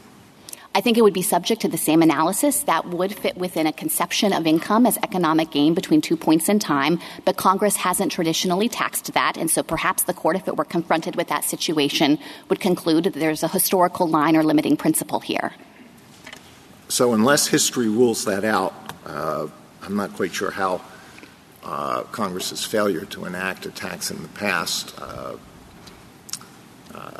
brings that outside the 16th Amendment if the tax would otherwise fall within the 16th Amendment. But you say that that potentially is also taxable as income under your theory. Yes, and I think it's clearly taxable under the Constitution. Again, this is not a question about Congress's power. It's about the mode of taxation and whether to apportion that tax or not. Now, if some sort of constructive realization or some test for attribution is required, what is your test? How far may Congress go in attributing income to someone who has not realized that income in the standard understanding of that term? I would apply the test the court used in Burnett versus Wells, which presents the most closely analogous situation. A taxpayer argued that because he had been the grantor of a trust, he couldn't be held liable for the gains in the trust. It couldn't properly be attributed to him because he had no continuing control and wouldn't personally enjoy those gains, which instead went to the beneficiaries. This court rejected that claim, and what it said is that Congress had not acted arbitrarily in making that attribution decision. It looked at the taxpayer's relationship to the underlying income and concluded that there was good reason to tax the grantor in that circumstance, including to avoid shifting income to lower income taxpayers. But if the court were applying that kind of attribution analysis here, I think the MRT, like many pass-through taxes, is equally constitutional. Here, the income has never been taxed at the entity level, and there are real complications with trying to tax foreign corporations directly. So in many respects, these large U.S. shareholders, who by definition together collectively have a majority stake in a closely held corporation, are in many senses the most suitable person or entity to tax.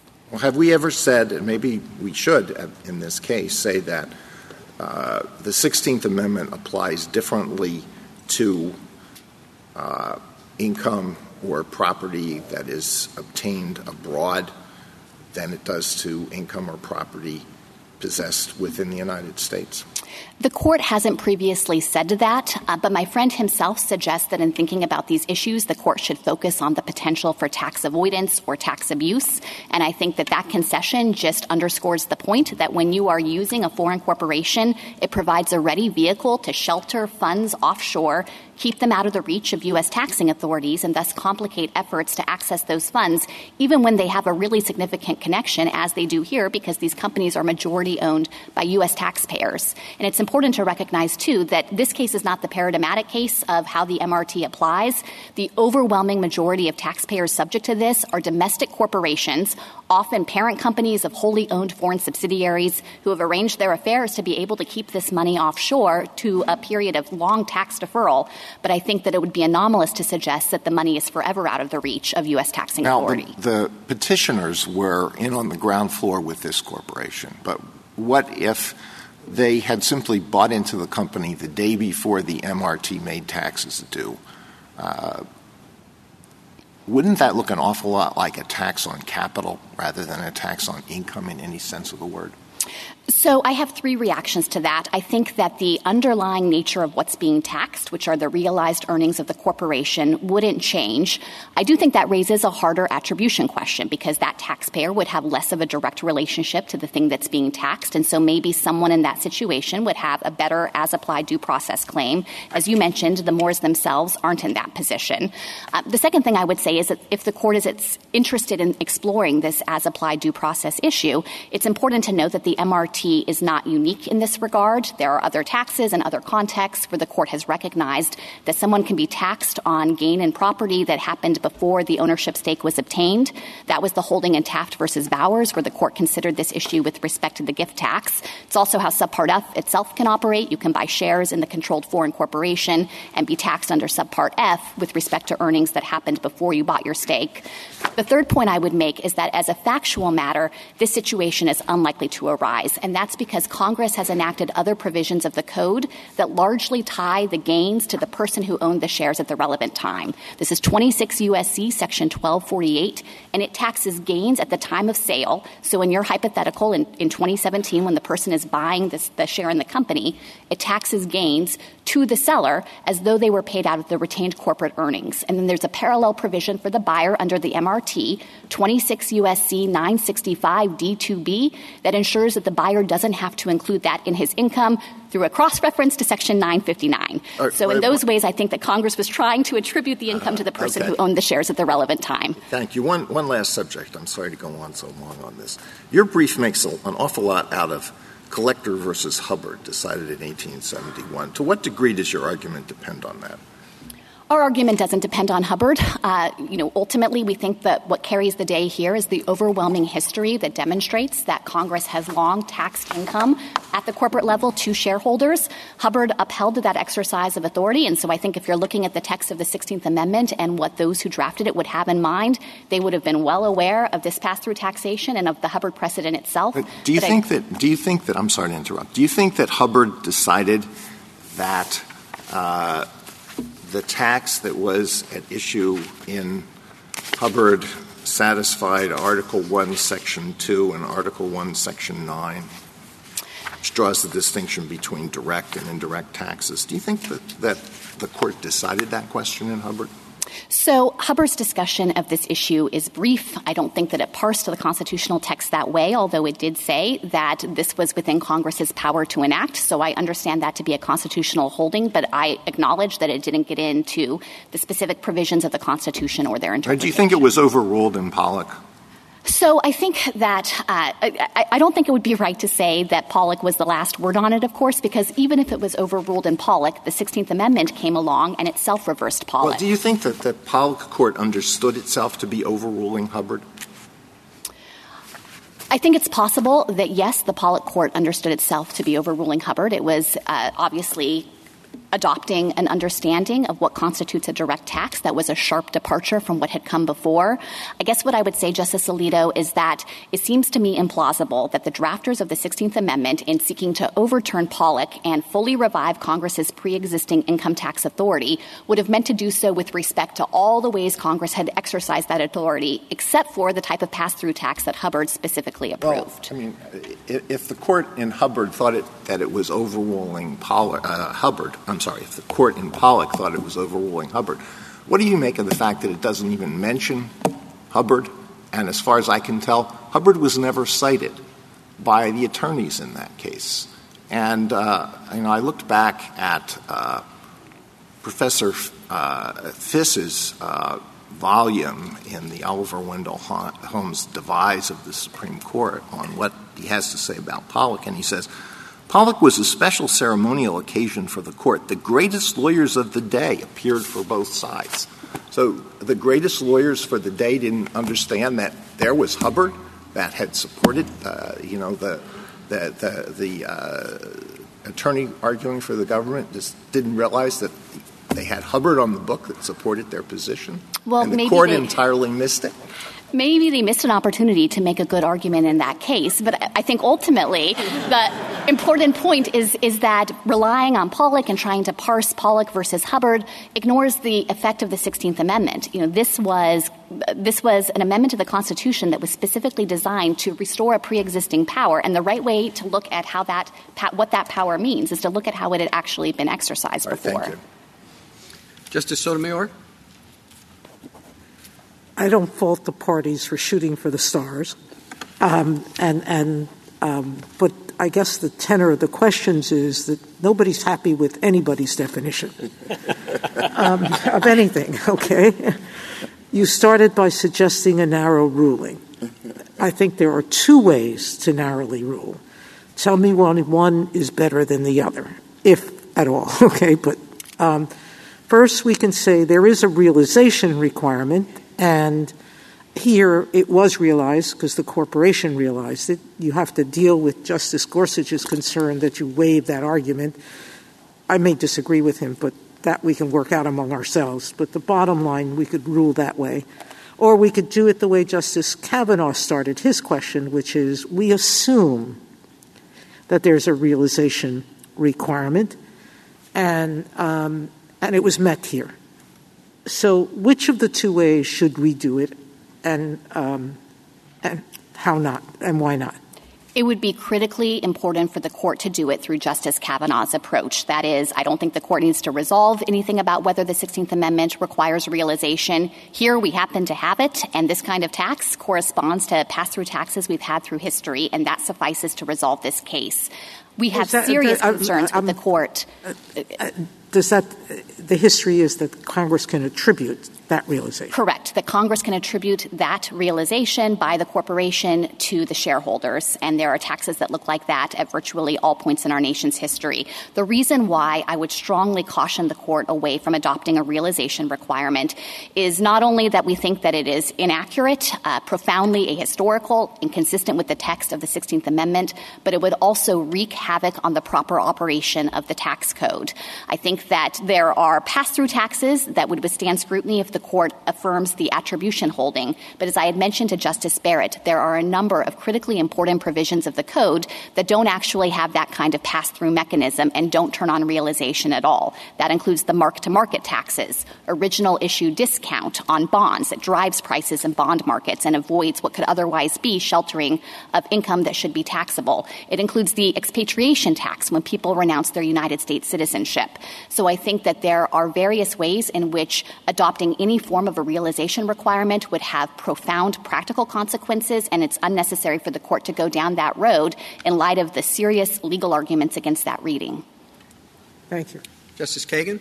And General Prelogar, just to take you back to the implications of Mr. Grossman's argument, he's made a number of statements in his brief and today as well about how he would distinguish this tax from many others, from Subpart F, from the S corporations, from partnerships, from accrual, from you name it. There might be more. What do you worry about and why? I worry that none of those proposals actually hold up and provide a basis to distinguish the MRT. So at first he suggests it has to do with control, but as I had explained to Justice Barrett before, the level of control here is exactly the same as under Subpart F. These are 10% shareholders, U.S. shareholders of closely held foreign corporations, and so control cannot be the relevant difference. It's also not the difference with respect to partnerships and S corporation shareholders who might have even a lower than 10% stake and nevertheless can have income attributed to them. Then he says maybe the answer is consent, and he points to S corporations and says that turns on a theory of consent. But I don't think that that works either, because to the extent that there's any kind of realization requirement out there in the 16th Amendment, consent couldn't cure that difficulty or give taxpayers a basis to allow Congress to tax things that are outside its authority. And it doesn't even work as a descriptive matter, because the S corporation shareholders might buy their interest in the company and never personally consent to pass through taxation, or they might change their minds and remove their consent and say, I don't want to be taxed on it anymore. But if they have a minority stake in the company, they're stuck with it and continue to have pass-through taxation. So I don't think consent works.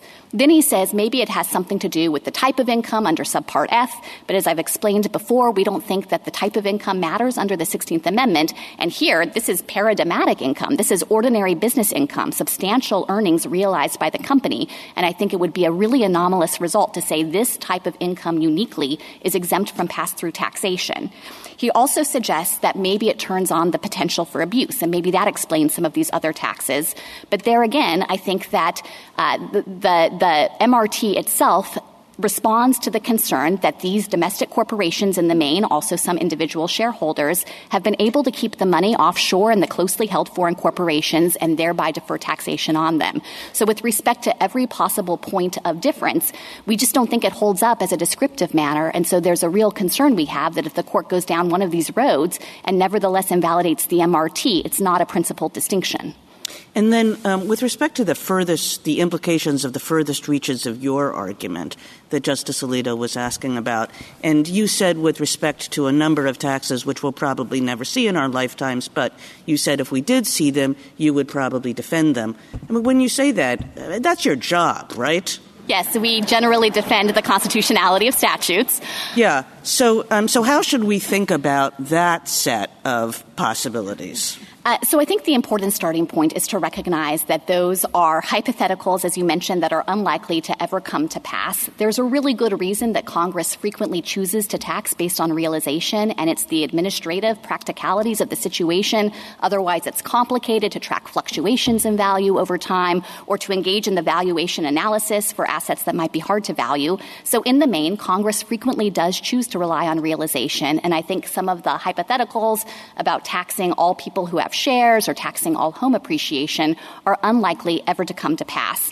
But I also think that it's important for the court to not rely on concerns about those types of far-fetched hypotheticals to announce bright-line rules about what the 16th Amendment requires that could actually take down critically important provisions of the tax code and that respond to real-life concerns and very legitimate exercises of the taxing power.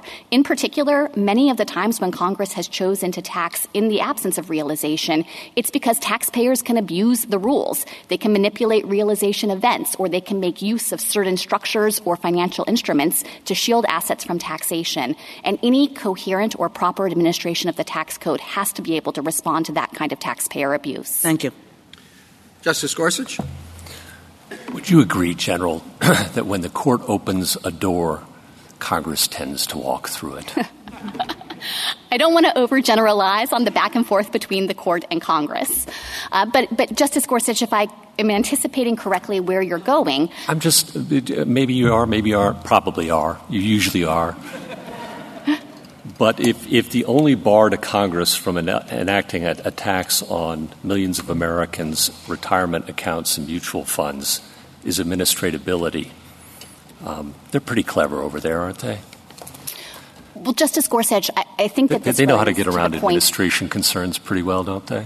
I think that there would be good reasons for them to avoid the administrative complexities that would open up. Sure, as a policy matter, but you know, isn't it the case that would open a big door? That door is already open. Congress can enact that tax. Right. No, I understand. Might have to it's been open forever in your Yes, view. Yeah, the Constitution gives Congress the power to tax that. And then in terms of your argument here as well about there's no difference between income and that kind of that unrealized capital gain. You're familiar with the 1918 tax cases, obviously. The government's brief in that case, one of my industrious law clerks pulled it, and there the government does draw that distinction and says that kind of capital gain is not income because the individual the taxpayer received nothing.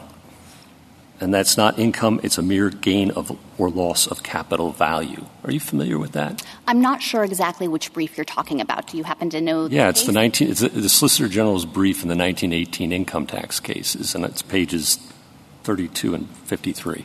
So I would have to look at the particular issue that was being considered there. There are a number of statutory realization requirements that could explain those statements. There have also been a lot of evolution in the thinking about these issues following McComber. I recognize that the government has sometimes taken a broader view of McComber itself, for example, but that was in an era when the court itself had been unclear about the reach of McComber before the court had sharply limited it. Okay. And then I do think there is room for some narrow ground, as Justice Sotomayor suggested. If one thinks that the question is attribution, you call it. I think your friend on the other side would call it, is it realized by the taxpayer? You say, is it fairly attributed to the taxpayer? Potato, I sometimes wonder. I'm from Idaho, so I love totally that. Get that. You totally get what I'm saying. If we're talking about the same thing, you make a pretty persuasive argument that under the MRT, the Moores do have constructive control, that it is fairly attributable to them because they're a 10% stakeholder and some other facts. Again, I may be missing it. I don't see that argument in the brief. Assume that argument hasn't yet been made. okay? What do I do? I agree, Justice Gorsuch, that we haven't made the argument expressly in terms of control because we don't think that's the right standard. But we very clearly did make the argument that the MRT is constitutional for the very same reasons petitioners say that the Subpart F regime is constitutional. I understand that. But just to answer my question, if we think that there's some constructive realization or attribution requirement required, but that hasn't been adjudicated yet, hasn't been argued yet, what should I do? If you think it hasn't been argued yet, I, of course, disagree on the facts, but the court can affirm on an alternative ground, even one that the party didn't raise. The court said that in Dada versus United States, for example, so I think it would be open for the court to affirm on that ground because we do think it's a very strong argument, and I would encourage the court to do so. Okay, and then you've argued that the attribution is a feature of due process rather than income under the 16th Amendment.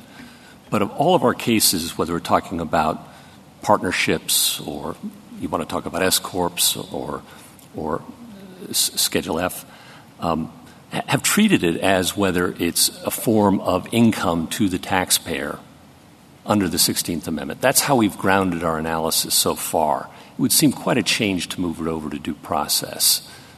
Can you react to that? Sure. So I think actually the court's central case on attribution was a due process case. This is Burnett versus Wells and involved the grantor of a trust, and the court there put it explicitly in due process terms. Well, you mentioned partnership earlier, and I went back and looked at that, and due process, those words don't. You said that's the best case for you. Those words just don't appear anywhere in Justice Brandeis's opinion. It's all about whether it's, you can call it fairly attributable or realized by the partner.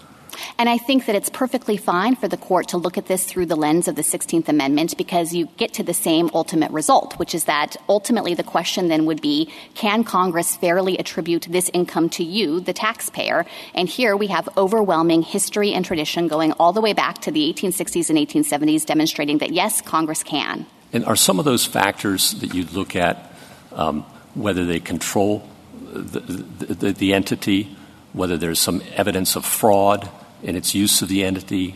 What else would you add to that list? I would look at the taxpayer's overall relationship to the income and the entity. I hesitate to try to put the gloss of control on it for a couple of different reasons. One is that I think that would incentivize taxpayers to try to argue an individual case they don't have. I'm not suggesting that's necessary. I'm suggesting it might be sufficient. Yes, I would absolutely agree that might be sufficient to establish that Congress made a fair attribution decision in that case. I would just caution the court away from constitutionalizing that or saying it's necessary in every case. Roger that. What other factors would you have us look at? The other kinds of factors the court has looked at, or the statement it made in Burnett versus Wells, was whether Congress has made an attribution decision that's unrelated to any privilege or benefit. I think using that standard, it works for us here as well because there are obvious benefits associated with doing business through a controlled foreign corporation, which is closely held and could keep the money offshore for all of those years subject to tax deferral. So I think that... Let me pause you there.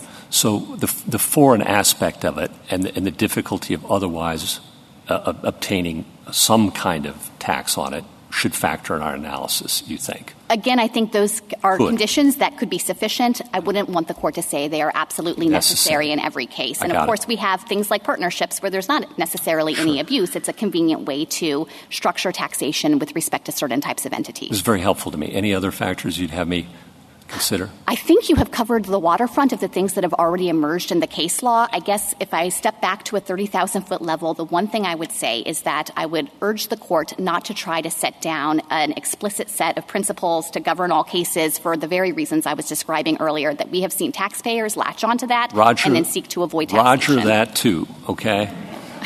And that would take care, though, if we wrote that way, it would take care of all of your concerns about S corporation Schedule F, or the mark to market, and potentially the MRT.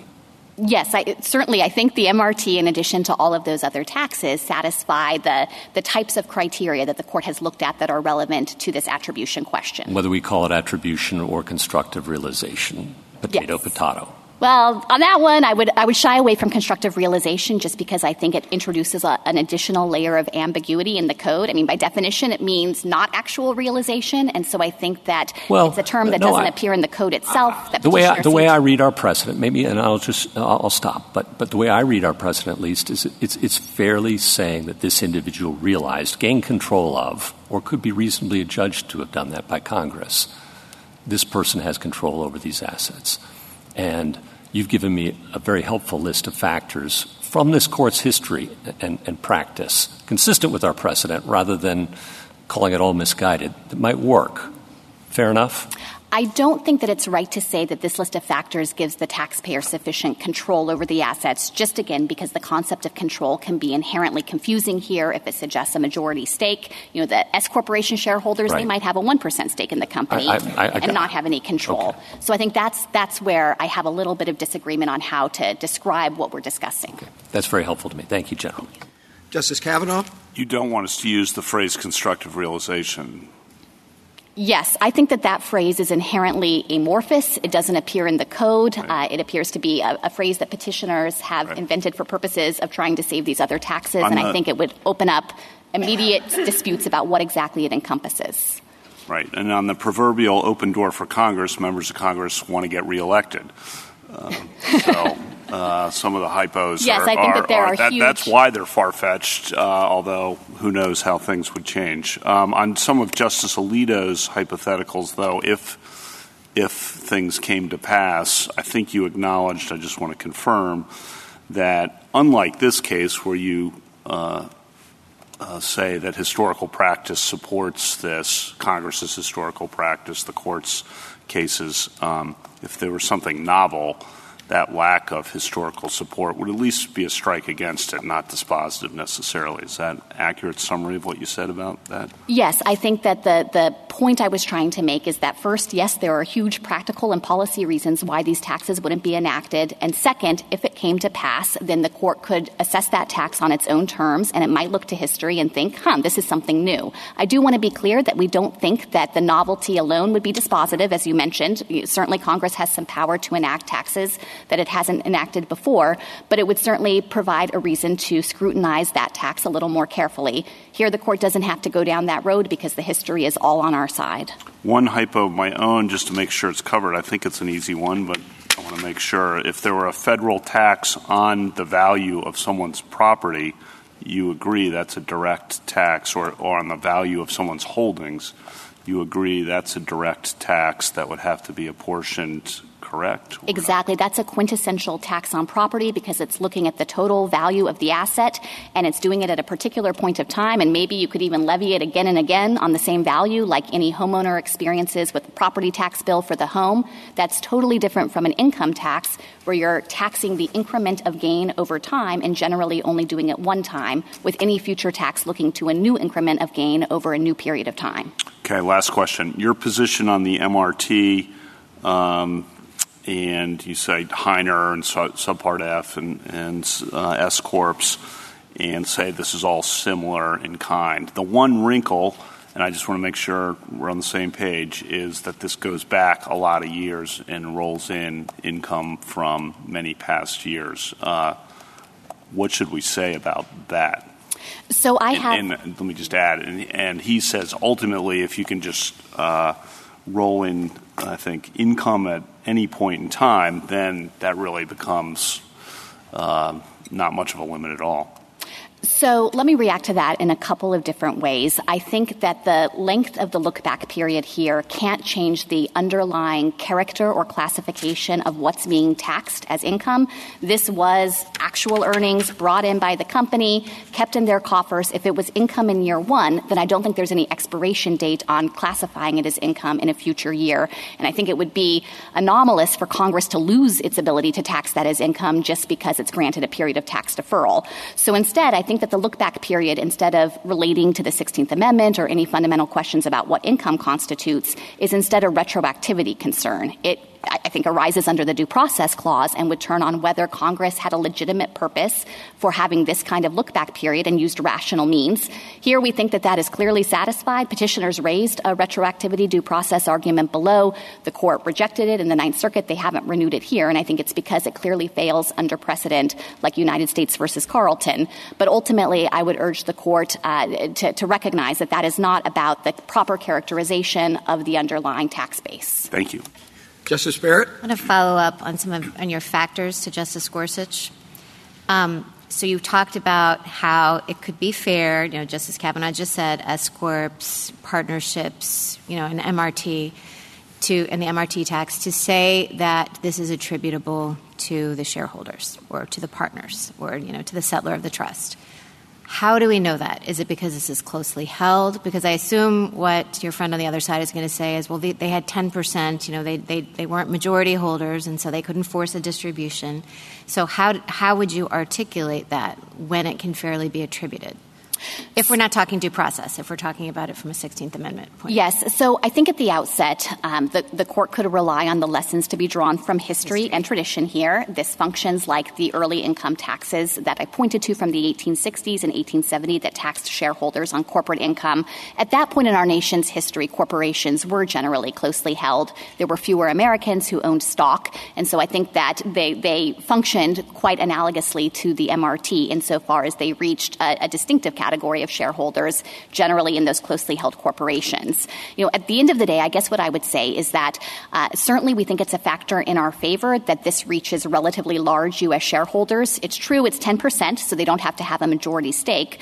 But the premise of Congress is that these kinds of large shareholders can usually work together with other shareholders in this closely held corporation. There aren't going to be that many of them to direct the company's policy or to force a distribution, as the case may be. And that kind of threshold, 10%, appears throughout the law, not just in the tax code, but in the securities context, for example. There are additional obligations imposed on 10% shareholders of companies. So wherever the line might be drawn and thinking about it from this relationship to the funds and level of influence of the corporation's policy, I think 10% falls well within the line of what should be recognized as permissible. Okay, thanks. Justice Jackson? So are there drawbacks to setting this up in the way that Justice Gorsuch has articulated? I mean, I guess I'm a little concerned because I heard you respond to Justice Sotomayor by saying that one of your primary concerns is that we not suggest that realization is required. And would taking the approach that Justice Gorsuch has articulated require us to do that, or could we assume, or how do we get around the other caution that you put forward? So if I understood Justice Gorsuch's approach, and I hope I'm not getting it wrong, the idea behind this approach would be to recognize that here we actually have realized income, so the court doesn't need to resolve the status of that under the 16th Amendment, and instead the pressure point is whether Congress could enact a pass-through tax on the 10% U.S. shareholders who are subject to this income. Is that fairly encompassed by this question presented? I mean, this sort of goes to your discussions with Justice Alito, I think. I thought the question presented was about the extent to which the 16th Amendment requires realization. So if we're going now beyond that, are we out of the territory that is fairly encompassed here? I don't think so, because I think the answer to the question presented would be we don't have to decide in all contexts. Here there was a realization. And so, as we said in our brief in opposition to this case, we don't actually think that the case presents the question presented, because here there was actual realization by the corporation. And the real dispute between the parties is whether Congress made a fair attribution decision. Let me ask you just another question about the government's brief. Why did the government make an argument about excise taxes at the end? So we think that the MRT is clearly constitutional on an excise tax theory as well. There's been some suggestion at argument this morning that maybe we didn't present that argument below, and that is incorrect. In the Ninth Circuit, we said that even if the MRT isn't properly characterized as an income tax, it's not a direct tax. And we said that therefore Congress had Article I authority to enact it and pointed to the Spreckle sugar case, which is an excise tax case. So I think we did preserve the argument. The Ninth Circuit didn't have occasion to reach it because it ruled in our favor favor on the primary income tax argument. But if this court had any doubt about whether this is a proper income tax, we think the court could affirm on the excise tax argument in particular. And as I had mentioned in an earlier response, one of the important things for the court to keep in mind is that 99% of the tax owed under the MRT is owed by domestic corporation shareholders, large U.S. companies, for example, that have these foreign subsidiaries where they've been holding money overseas for a number of years, and this would be a tax on the privilege of doing business with those corporate relationships and in that corporate form. So at the very least, we'd urge the court not to invalidate the MRT in all of its circumstances without proper consideration of that argument. And that's because the constitutional question is whether or not it is a direct tax, because that would be the circumstance under which apportionment is required. Yes, exactly. And I think this relates to your earlier questions, Justice Jackson, about the meaning of Hilton and about whether this can in any sense properly be considered a direct tax. Ultimately, I think one of the ways to understand the categories in the Constitution is in relation to one another. And at the very least, this is not a tax on land. This is not a tax on personal property. It's not a head tax. Therefore, it's not a direct tax. And we think it's either an excise or an income tax. One final question about McComber. Why shouldn't we take this opportunity to just put an end to it? If we were to apply the stare decisis factors that the court goes through when it decides whether or not to formally overrule the precedent, doesn't McComber fail anyway? I agree that McComber would fail those factors in an appropriate case. The reason we haven't asked the court to overrule McComber here is because we just think it's inapplicable by the terms of subsequent precedent that have already said McComber only has controlling weight with respect to that very specific type of stock dividend. And so I think the court has already done the work here of effectively leaving McComber limited. But if we disagree with you and we applied the stare decisis factors, you would say the government would still win on its view that McComber is not good law or controlling this case. If this court thought it were necessary to walk through the stare decisis factors, then yes, I think that in each instance, McComber was egregiously wrong. It didn't grapple with the text of the 16th Amendment in a legitimate way or look at all of the history that I think is relevant to that question. It has been subsequently eroded by any number of additional precedents. And in the end, with reliance interests, here Congress has relied on those subsequent precedents by enacting any number of taxes that wouldn't satisfy McComber's realization framework. And petitioners themselves acknowledge that McComber's realization framework couldn't actually carry the day because the taxes that they have said are constitutional wouldn't survive under McComber. Thank you. Thank you, counsel. A rebuttal, Mr. Grossman? Thank you. The government's recalibrated position, as explained by my friend, is not narrow, and the court should not mistake it as such. The government's view that a corporation's earnings can simply be attributed to any corporate shareholder is staggeringly broad. Corporations like Microsoft and ExxonMobil have hundreds of billions of dollars of retained earnings on their books that they've invested in corporate assets, research and development, and other activities. And in some cases, those retained earnings exceed the current value of shares. Under the government's view, and I think as demonstrated by the MRT, apparently the Congress could simply tax backwards, reaching back as far as it would care to do so, to attribute those retained earnings going back many years to current shareholders, again, in some instances in excess of the value of their current holdings. But I think the court should also keep in mind that there's an impact to that position, that purportedly narrower position, under the existing code, which is that there is no carve-out against taxing shareholders in the current code on corporate earnings. If those are 16th Amendment earnings, 16th Amendment income to shareholders, then they are already subject to the income tax through the gateway definition of gross income that reaches everything that is income under the 16th Amendment. So if there's no carve-out, those would already be subject to it. I think this just demonstrates the way that the government's position would make a hash of existing law and cause enormous confusion with respect to how our tax system functions.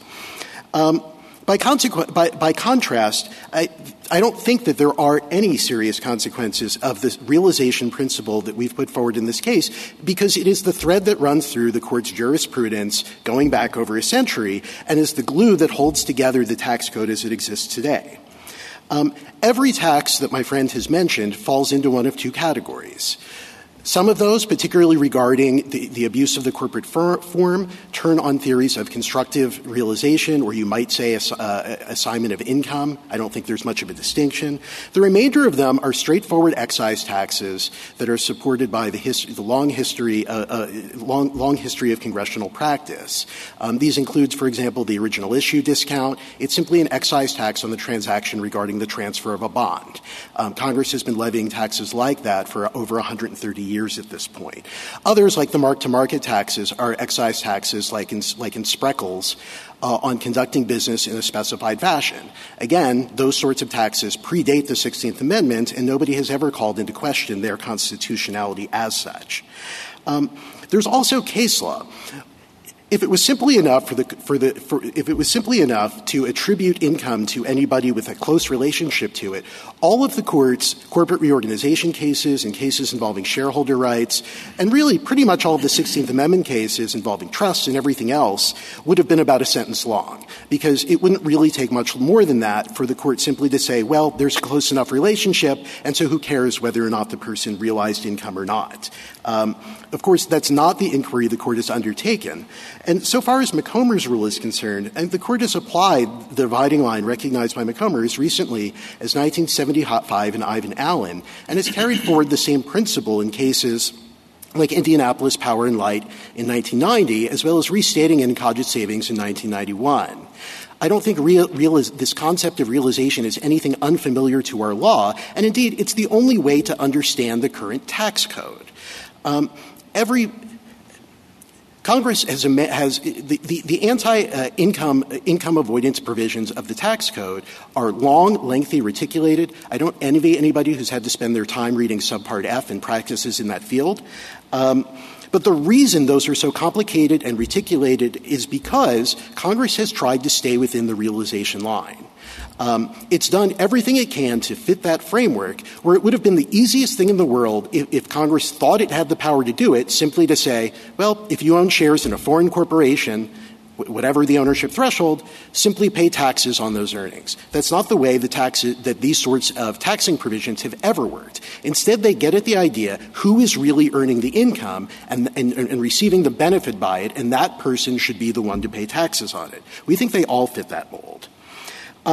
I'd like to briefly address the 1864 tax. The court in Hubbard recognized that it was a tax on property. Subsequently, in Brushaber, the court recognized that at the time that wasn't really considered or thought about as being much of a defect with respect to the direct tax clauses under sort of the reasoning of Springer.